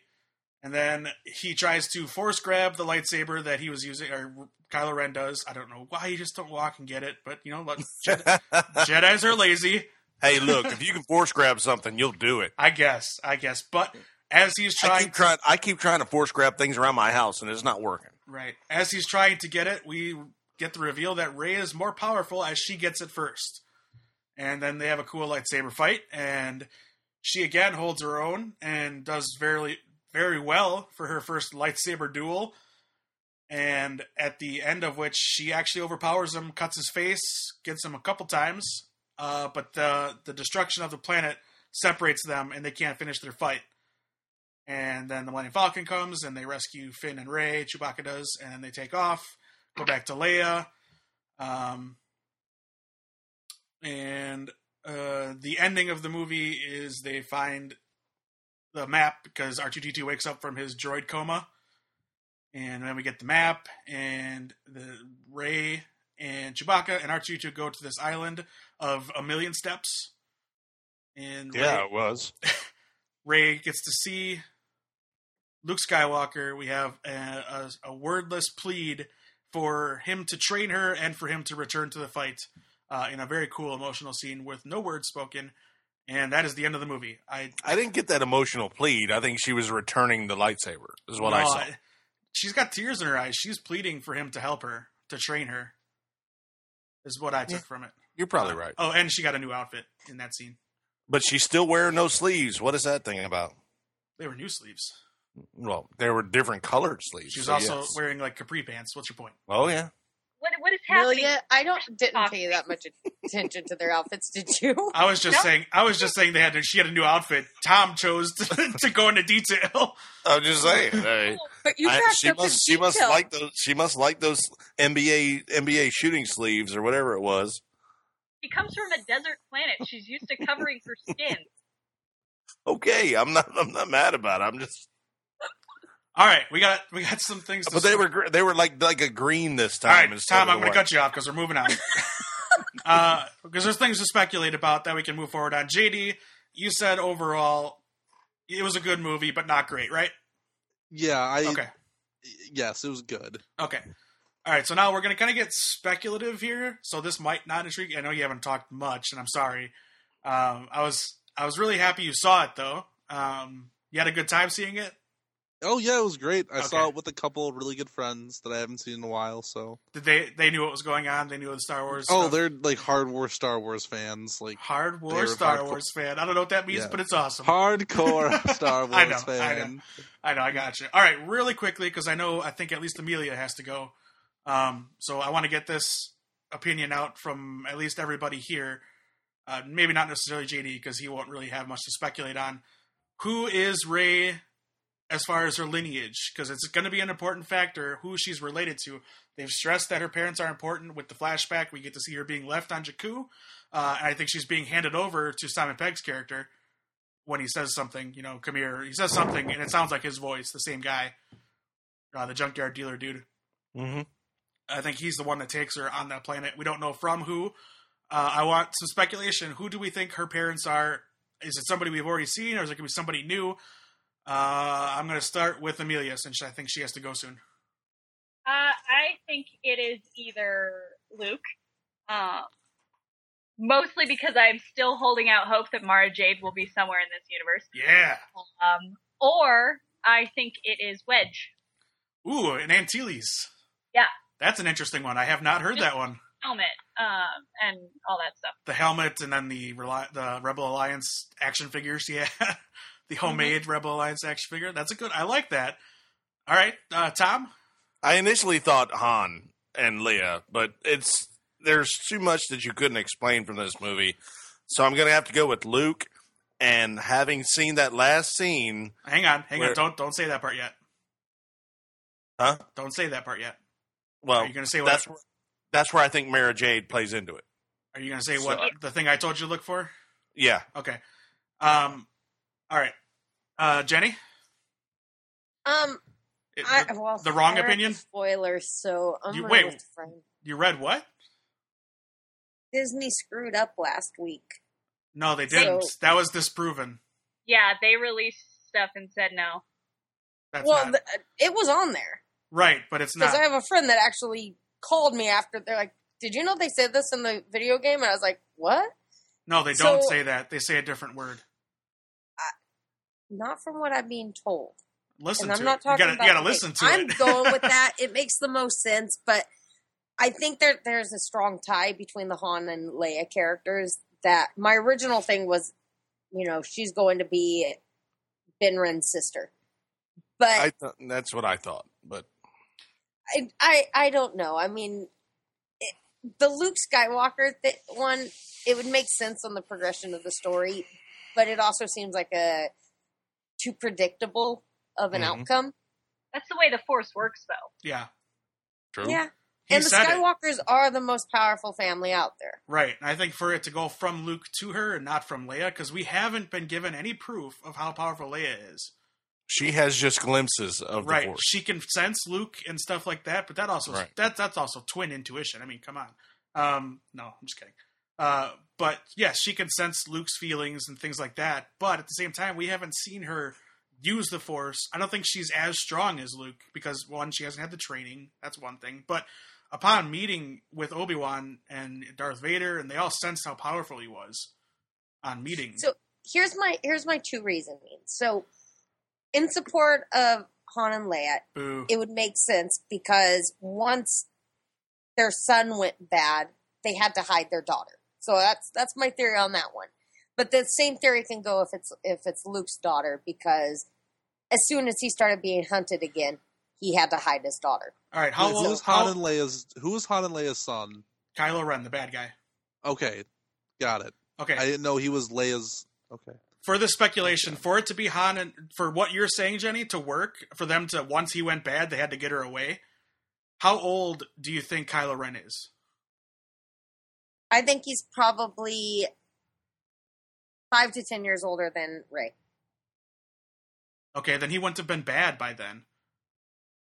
Well, he's only like possibly 20 years old, which means he could have went bad when he was like preteen.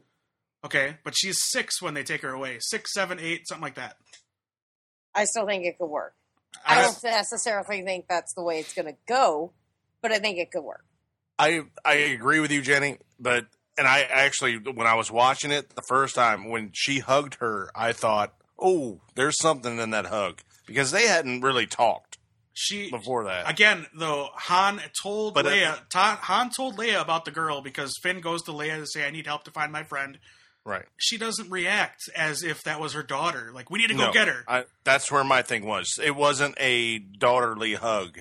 It was that and she doesn't react. It was a we lost Han type hug. More importantly, she doesn't react to Finn saying we need to go get her as in, yes, we do need to go get her now. She doesn't react that way. She's, no, we need to attack this planet, this thing first. She doesn't even put up the argument, yeah, we'll get to her. We'll get her type of thing. I just I'm fine with either way the direction goes. Like, I'm totally fine with it. I think it's great that they're putting it where you and I and everybody else into the interweb is arguing about it because it's cool. It could be somebody totally random, and we're wasting all our time on. Oh, Luke, absolutely! Han, and I mean, that's what brings the entertainment value back to these movies that the prequels didn't have. Is we don't know what's going to happen. Right, and we talked about Mara Jade, but from everything I've read, the books are nothing. The only thing canon is the movies and the animated show. I still like Amelia. Hold out hope that they could introduce a character like that from the book. Me too, because those are great reads. Now, another thing that leads me to believe that, and Tom was about to hit on it. I Skype sent a picture that I took during the movie. Again, don't come get me, Mickey. I won't post the picture. I swear. In that scene when they zoom in on Luke on the edge of the cliff, there's a rock made into a tombstone by his feet. Yep. Who that is, who knows? But I think that is the mother of his child, Rey, and I think she was possibly killed by Snoke. I don't think she was killed by Kylo Ren. It's someone of importance. Right. The reason I don't think she was killed by Kylo Ren is because he's still proving himself, and he had a hard time killing his dad at first. Right. And he struggles a lot during this movie of light side, dark side. There's moments, he even admits it to Snoke that he's not, he's struggling, he's fighting. We've also seen his moments of rage, though, and if Han and Leia's son ended up killing Luke's wife, that would tie into the books as well. True. It's true. You're right. True. You're right. Okay, very quickly, round table. We're going to let Amelia go because I think she's got to go, right? Yes. Okay. Well, favorite character of the movie, and JD, you're included because you can have a favorite character now. I do have a favorite character. I'm going to go new character because we've all talked about our favorite old characters of Star Wars. So, Amelia, go. Rey. Of to course. The surprise of no one anywhere ever. Right. JD? BB-8, duh. Nice. Is that even a question? Fantastic. Tom? I'm going with Poe. I like Poe. All right. Wow, we've all had different characters. We're eventually going to overlap, but I think Jenny? Nope. Finn, all the way. Finn? Oh, see? Yeah, see? Not going to overlap. Wow. All right, I'm going to complete it because I loved Kylo Ren. Oh, I did too. I see that would have been my second choice. I know Poe would have been my second. Poe is my second. Yeah, Poe is my second choice, and then Rey. I loved Rey immediately. Don't get me wrong. I think she's amazing. But I loved the turmoil that Kylo Ren goes through, and I can't wait to see what they do. I was worried they were going to kill him at the end there. Dude, that was my first thing coming out of that. I was like, I am so glad you did not Darth Maul this guy. Right, but I figured... He's such a great character, and you could go so many ways with him. JJ is a better storyteller than that, and there's too much to tell to kill him off so quickly. That would just been a huge mistake. So we have more to discuss. I think, Amelia, we got to let you go. Yeah, I got to go. I mean, you can... If you think we can be wrapped up in 10 minutes, I can stick around. But... I can't promise that. So yeah. So okay, real quick, you're on Twitter. Your Twitter handle is Browncoat Horror. Thank you for saying it for me. You're welcome. And they can find your fine writing work at the Geekly Planet and at the Marvel Report. Fantastic. All right, thank you so much for joining us again. Thanks for having me. If you I can try and make, if we do a follow up, I can try and make that. We probably will. They start filming episode 8 very soon. Okay. All right. Thanks, guys. All right. See ya. Bye. Bye. Bye. All right. We can continue talking. I think there's a little more we can discuss. Okay. So, all right. So we've proven Jenny's theory wrong. Spoilers are set. No, I'm just kidding, Jenny. I'm just kidding. I think it's. I heard it because they did a little like recording soundbite, and right. What she's talking about. Let me tell the people that are listening, because we didn't really say what it is. The Disney game, the Disney Infinity game, has Rey in it, and a character says a line in the movie or in the game that says "That's my cousin" or "your cousin" or something. Right? Yeah. That's what it is? It's Kylo Ren basically calling her out as his cousin. Which would make her Luke's daughter. Right. The problem is the producers, a lot of people that are involved with the game and the movie have come out and said that he doesn't say cousin because you can't... He's just... I don't hear it when I listen to it the first time. He says, "Face me, cousin." Then curses, I guess he says, in a string of taunts and stuff like that. I didn't hear it. I don't know. If that's what it happens and they did do that and they spoiled it, I think that's too big of a blunder. Well, they can misdirect it too. I mean, There's been so many times that movies have done that where it's all in misdirection and it's getting people talking again. It's kind of like what they did with The Walking Dead with Glenn. I mean, the more people talk, the more excited they get, the more theories they get out there, and the more you're misdirected. So it totally makes sense. I just don't see them allowing the video game to ruin it that way. So Disney. Go ahead. Disney has like a stranglehold on everything. Yeah, like there's no way they'd let that slip. I think this was very strategic.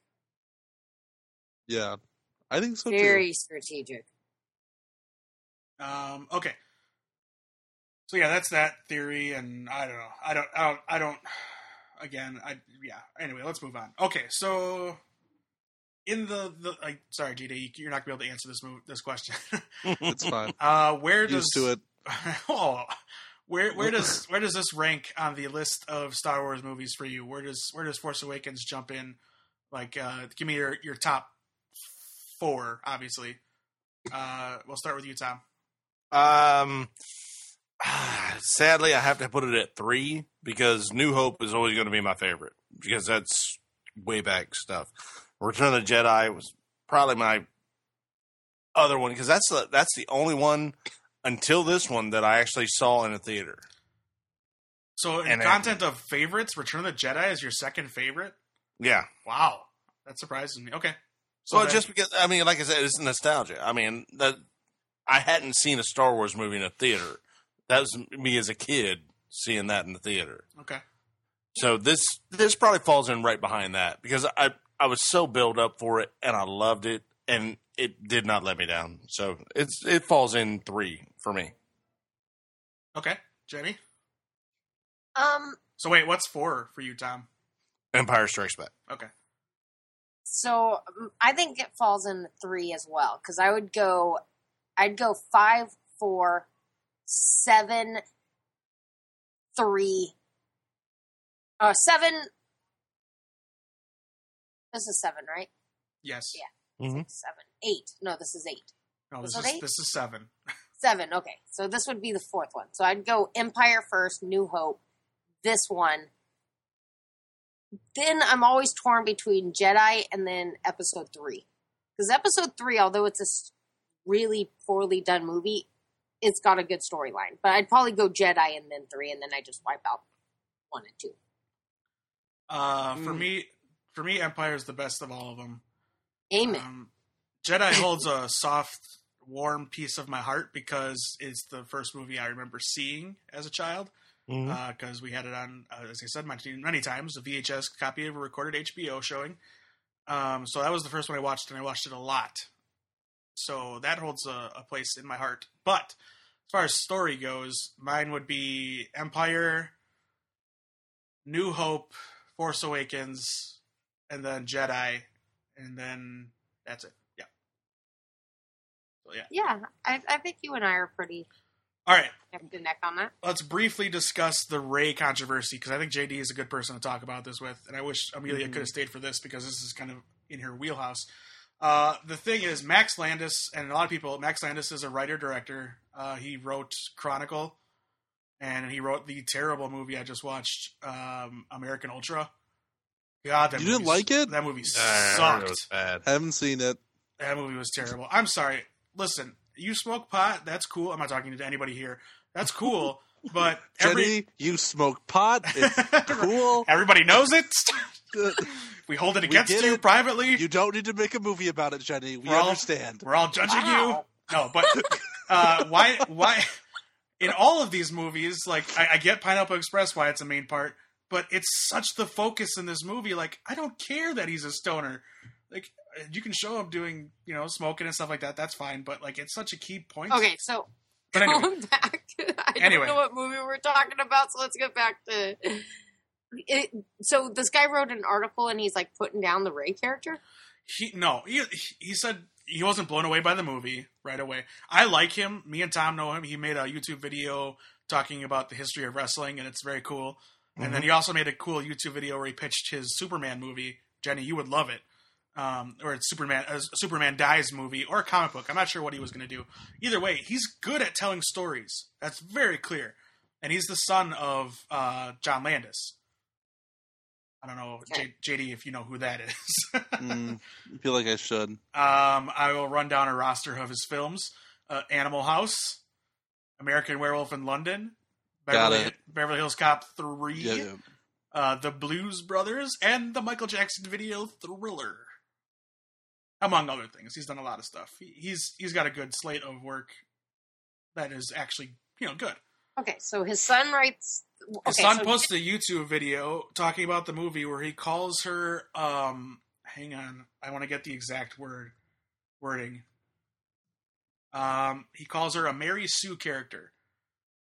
What a Mary Sue character is, and this is his definition, he defines it as a character who is perfect, it's almost a jump the shark type character, who can do everything right away and do it perfectly. Now, he cites her ability to fix the Falcon better than Han Solo, who owned the ship forever. Her piloting skills alone, with no co-pilot. Her ability to fight, which she could hone while she's on the planet. I'm already disputing some of these things, but then her ability to use the Force almost immediately and defeat somebody like Kylo Ren, who is trained but not fully trained. He left to go to the dark side before he finished his training, and he's also not. I don't think he's a full Sith yet. I don't know if the Sith are going to play a part yet, or if they've moved on from the Sith and he's just a dark side guy, and like a Jedi versus a dark side guy. I don't know what they're going to do with it. I don't know if Snoke is a Sith. You'd have to assume he is. We don't know yet enough about those characters, but anyway. She does all these things, and she's perfect at them, and she does them so well, and so he calls that a Mary Sue, and he says that character is boring and hard to be entertaining because his reasoning matches up with why a Superman can be boring, because he's always going to win. I said can be boring, Jenny, not is boring. I agree. I'm going to probably, this probably won't be the popular opinion, but a character is defined by their struggles, and right now we got a movie where she struggled a little bit, but she was good at everything she did. If she continues to be the person that can do everything, I feel like it will get a little redundant by the 9th movie. So hang on. One second. He refers to her, and this is for Tom and WWE fans, as the John Cena of Star Wars. Yeah. Because John Cena never loses, and he always... Don't do that. Don't do that. I'm just saying that's what and it's actually a decent comparison. And one more time, the Mary Sue term comes from fan fiction. It's what people would call this Mary Sue character. It's a feminist character that comes out of like a Star Trek fan fiction. Her character she's Lieutenant Mary Sue. Immediately, Captain Kirk falls in love with her, and Spock immediately admires her because she's so logical and smart. She's 15 and a half years old, takes over the ship, receives a Nobel Peace Prize, the Vulcan Order of Gallantry, and the Tralfamadorian Order of Good Guyhood. No idea. That sounds made up. Mary Sue reveals that she is half Vulcan, then dies tragically causing everyone to mourn the loss of her beautiful youth and youthful beauty, intelligence, capability, and all-around niceness. In other words, she is perfect. Okay, I'm going to totally side with JD on this one too. I agree with the YouTube video then.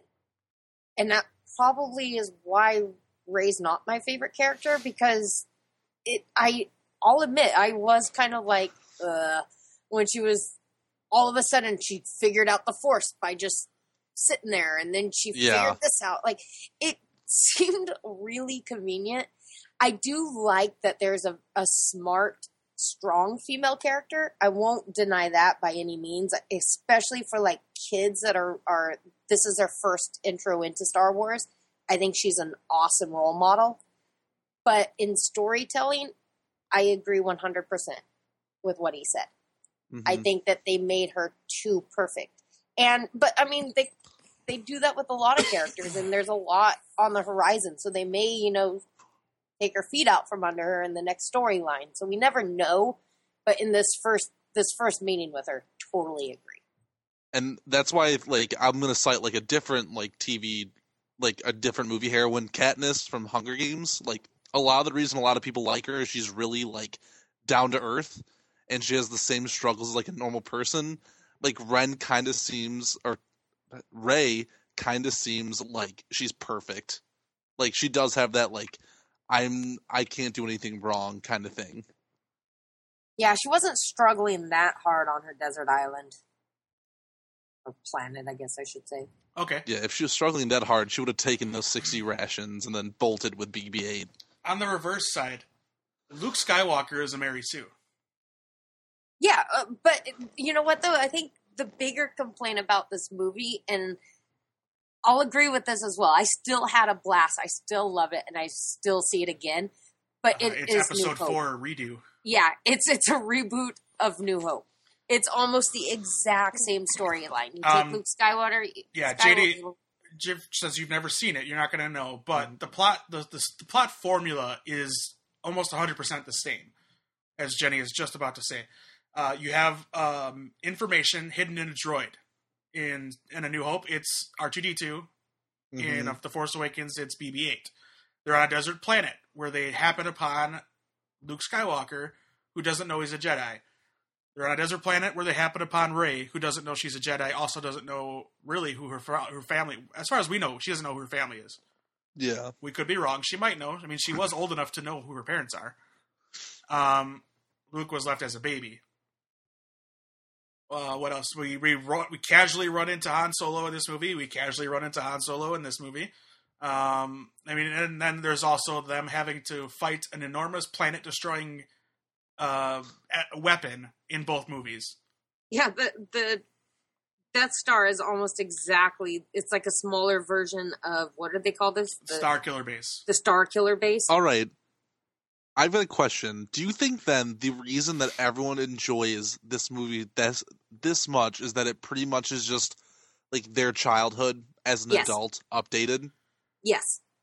I totally think so. Sure, but there were adults that saw the movie that enjoyed it when they were adults.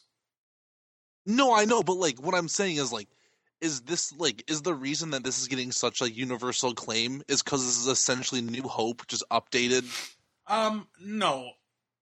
Because honestly, from what you said, that's a big part of the movie for me, is essentially just the fact that, Luke Skywalker's missing, other than that point, it's pretty much the same storyline with different characters. And that's kind of upsetting. The piece of information in A New Hope that they're searching for is the plans to the Death Star, to destroy it. Not the location of somebody or anything like that. This is a different... there's a different quest, obviously. They're trying to find Luke Skywalker, which adds a different element to the story. I think after this movie, because this is the bridging movie that takes you from the original trilogy to this new trilogy. So you have to do something like that. I don't think you had to go almost beat for beat where it's the same, where a band gets popular off of one record and they make the same record again, essentially, where track 1 is the same as track 1 on their first album, almost, you know what I mean? I'm going to throw this in there. I am complete agreement that it is almost a reboot of New Hope. Hands down, it's easy to find the comparison. But what I think people are missing is that they did a really good job in selling it as a new story. Don't confuse the word reboot. It's not a reboot. It would be a remake. basically, here's the gist of it. You watch it, there's a lot of similarities. A ton of similarities. But they sell it as almost as a history repeats itself type thing instead of like we're just still in the original storyline. It's after all these years, even though that the Jedi initially won, and the Republic, all that was accomplished in Return of the Jedi. 30 years exactly, I should say. 30 years it's been. 30 years, Mm-hmm. yeah. So you go through all that, it makes sense where they're kind of back where they started. So they sold it well. And there's a lot of people that hate the fact that there's so many similarities, but I think there's pros and cons to that. And the pros being outweighing. The pro being is all of us that grew up on these, we have no complaints with seeing the same movie again, just more rad. And it was awesome. It was so fun. And everybody that I know that's into Star Wars walked out of it with that feeling of nostalgia. Yeah. Which is a thumbs up awesomeness. Listen. But then on top of that, you've got this whole new thing of where does it go from here and how do you not repeat the same problems? Right. And they have a whole plethora of plots that they could go to on it. Right. Again, this is the bridging movie. This takes you from 4, 5, and 6 to the new trilogy. So I think doing this also is a good way to reintroduce people that have never seen it. Like a JD and his 3 other people that haven't seen it in the world. In all seriousness, even though that happened, like Jenny said, I don't think it took away from any of the enjoyment of the movie for me. As far as being a fan or a moviegoer, I had a lot of fun watching the movie, and there wasn't too much CGI like the prequels were. I thought there was a lot of really good practical effects and costumes and cool stuff like that. It's not a perfect movie by any sense. I don't think it's the movie of 2015, but it was still a great time at the theater for me. It was a fun experience. It was a good movie to watch, and it left me with not much to not like about it. I mean, there were moments I didn't like, of course. I don't think it's a perfect movie, and I don't think any of us would say it's a perfect movie.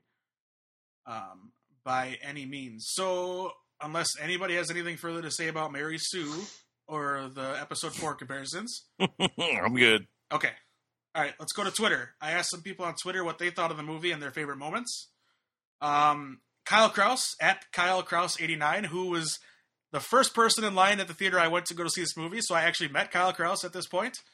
One of our followers, yes, lives in my state and near my house. That's awesome. So we got to hang out. We talked a little bit, and then I went inside because it was freezing outside, and I didn't want to be stuck outside. And he unfortunately was stuck outside. Why? Wait, why did you get to go in? Because I purchased a ticket that was going. His movie wasn't showing till 10 o'clock. Mine was at 7. Oh. And there was not assigned seating for that theater, so he wanted to get a good seat. So he was in line for a long time. And if you want to check them out, he co-hosts a podcast called American Cinephiles. So go check them out. He's a cool dude. He's pretty funny. He chimes in with all of our live tweeting and such. Yes. Anyway, what he had to say about the movie. Let me get back to the screen. Favorite moment: standing in line, and he laughs. He loves Rey and Finn. Poe needs more screen time.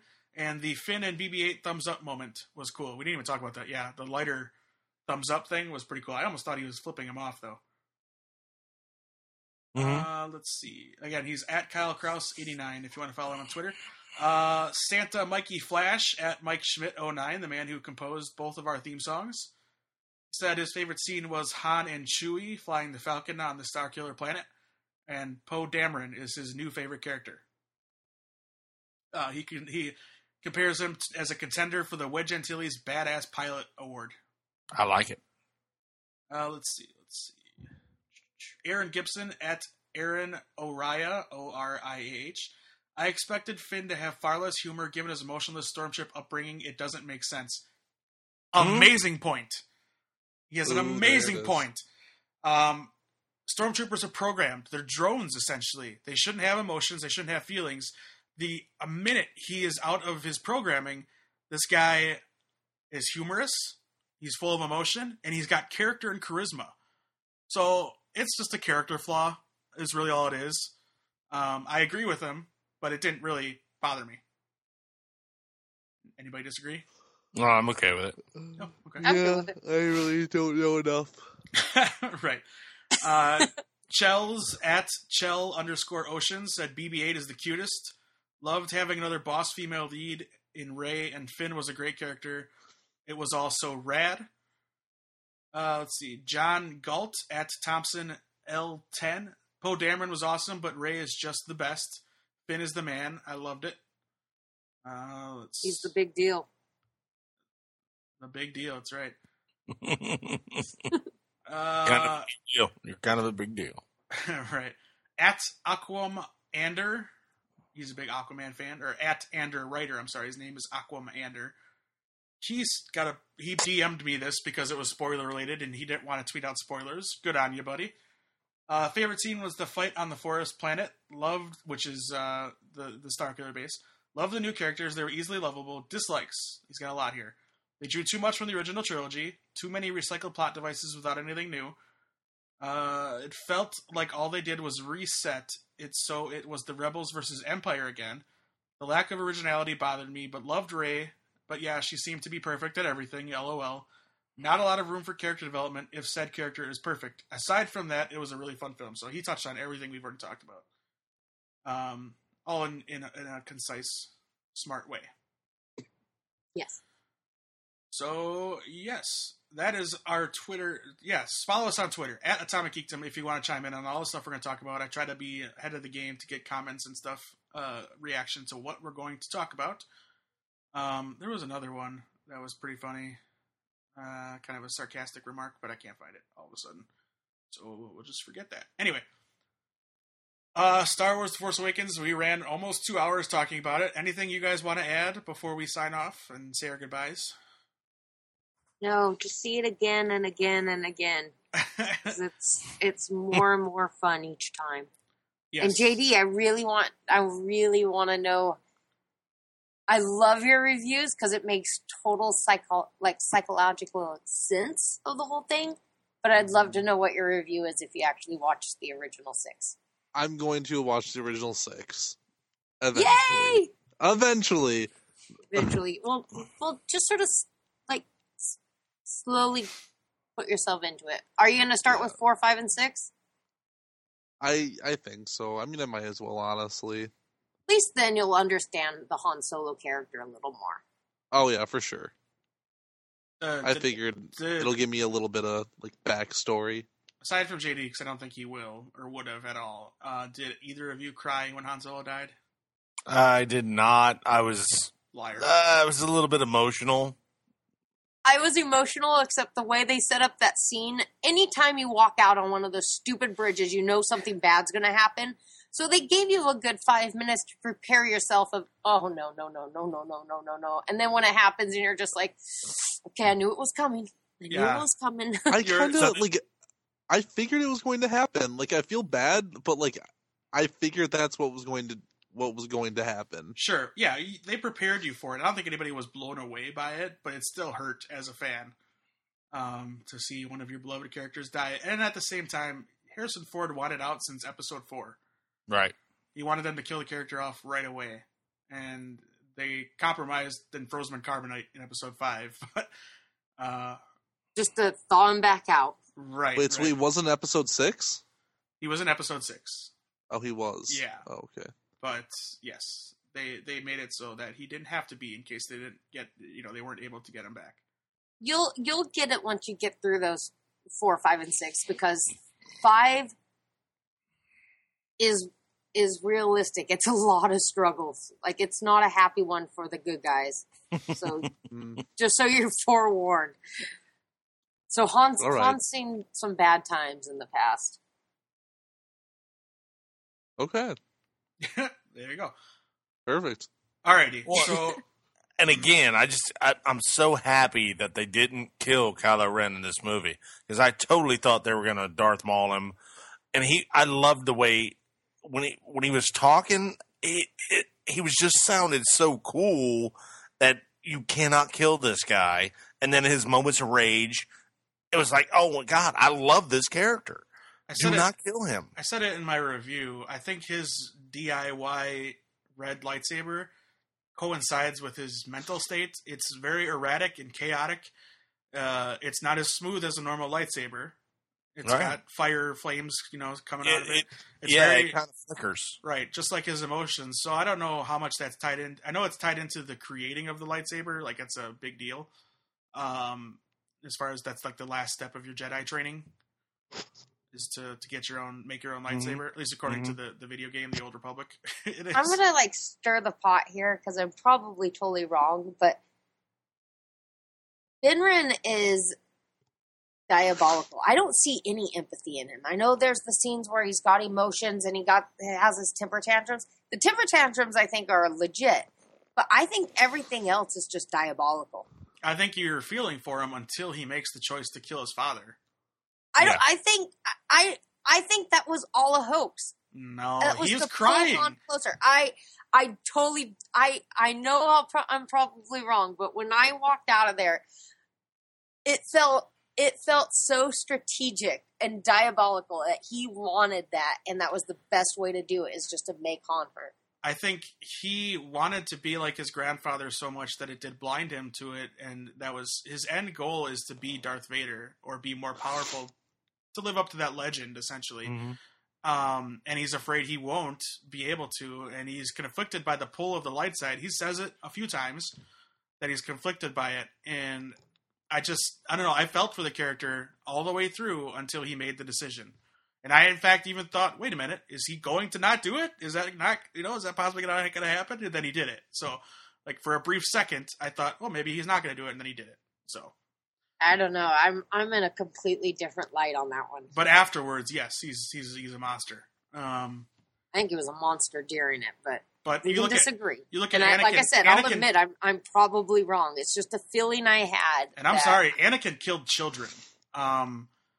So True.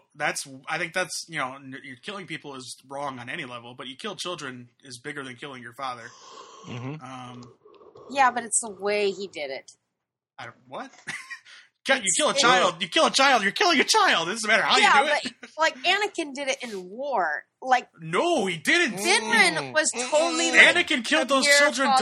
No, I know, I understand. Please help me. I'm going to stab you. Jenny. No. I think that's a way. I don't see the sympathy there, and he just, I have to do this. I see that as a diabolical, I'm going to mess with this guy's emotions and then kill him. I'm sorry. Episode 3, when Anakin kills all those younglings. He went into the Citadel and killed the younglings.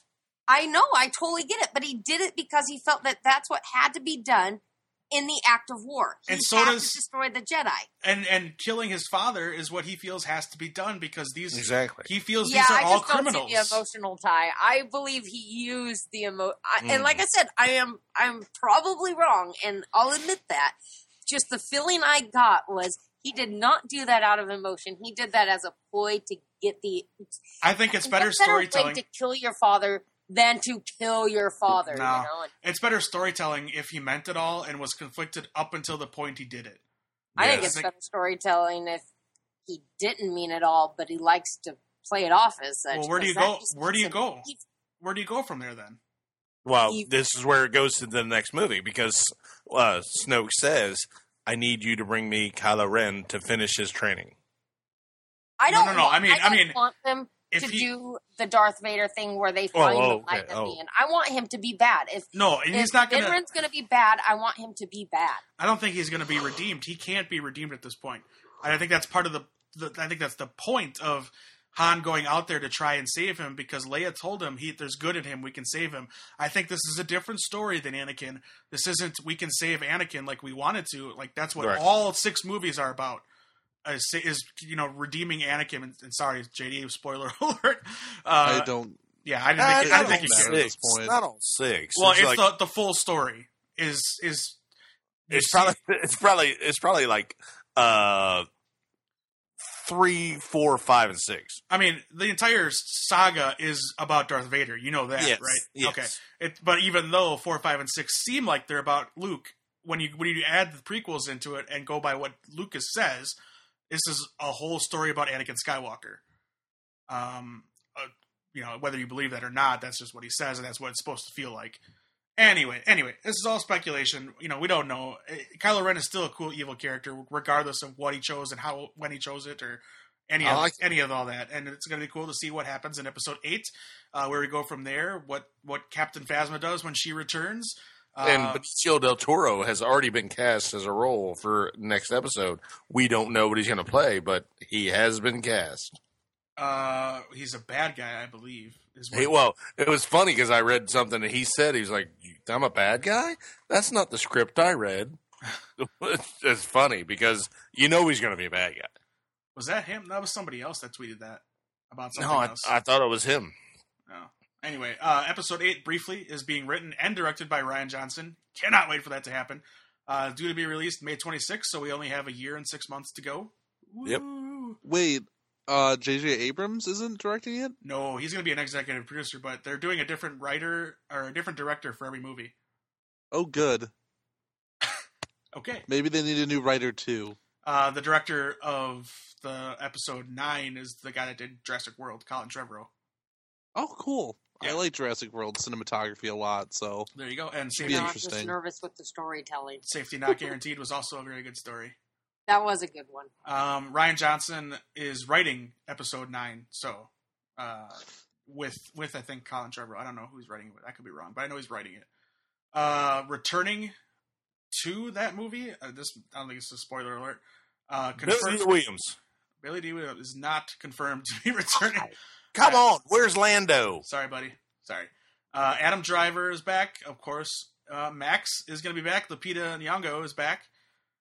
Domhnall Gleeson, so we're going to get more Hux. I don't think that was a surprise to anybody.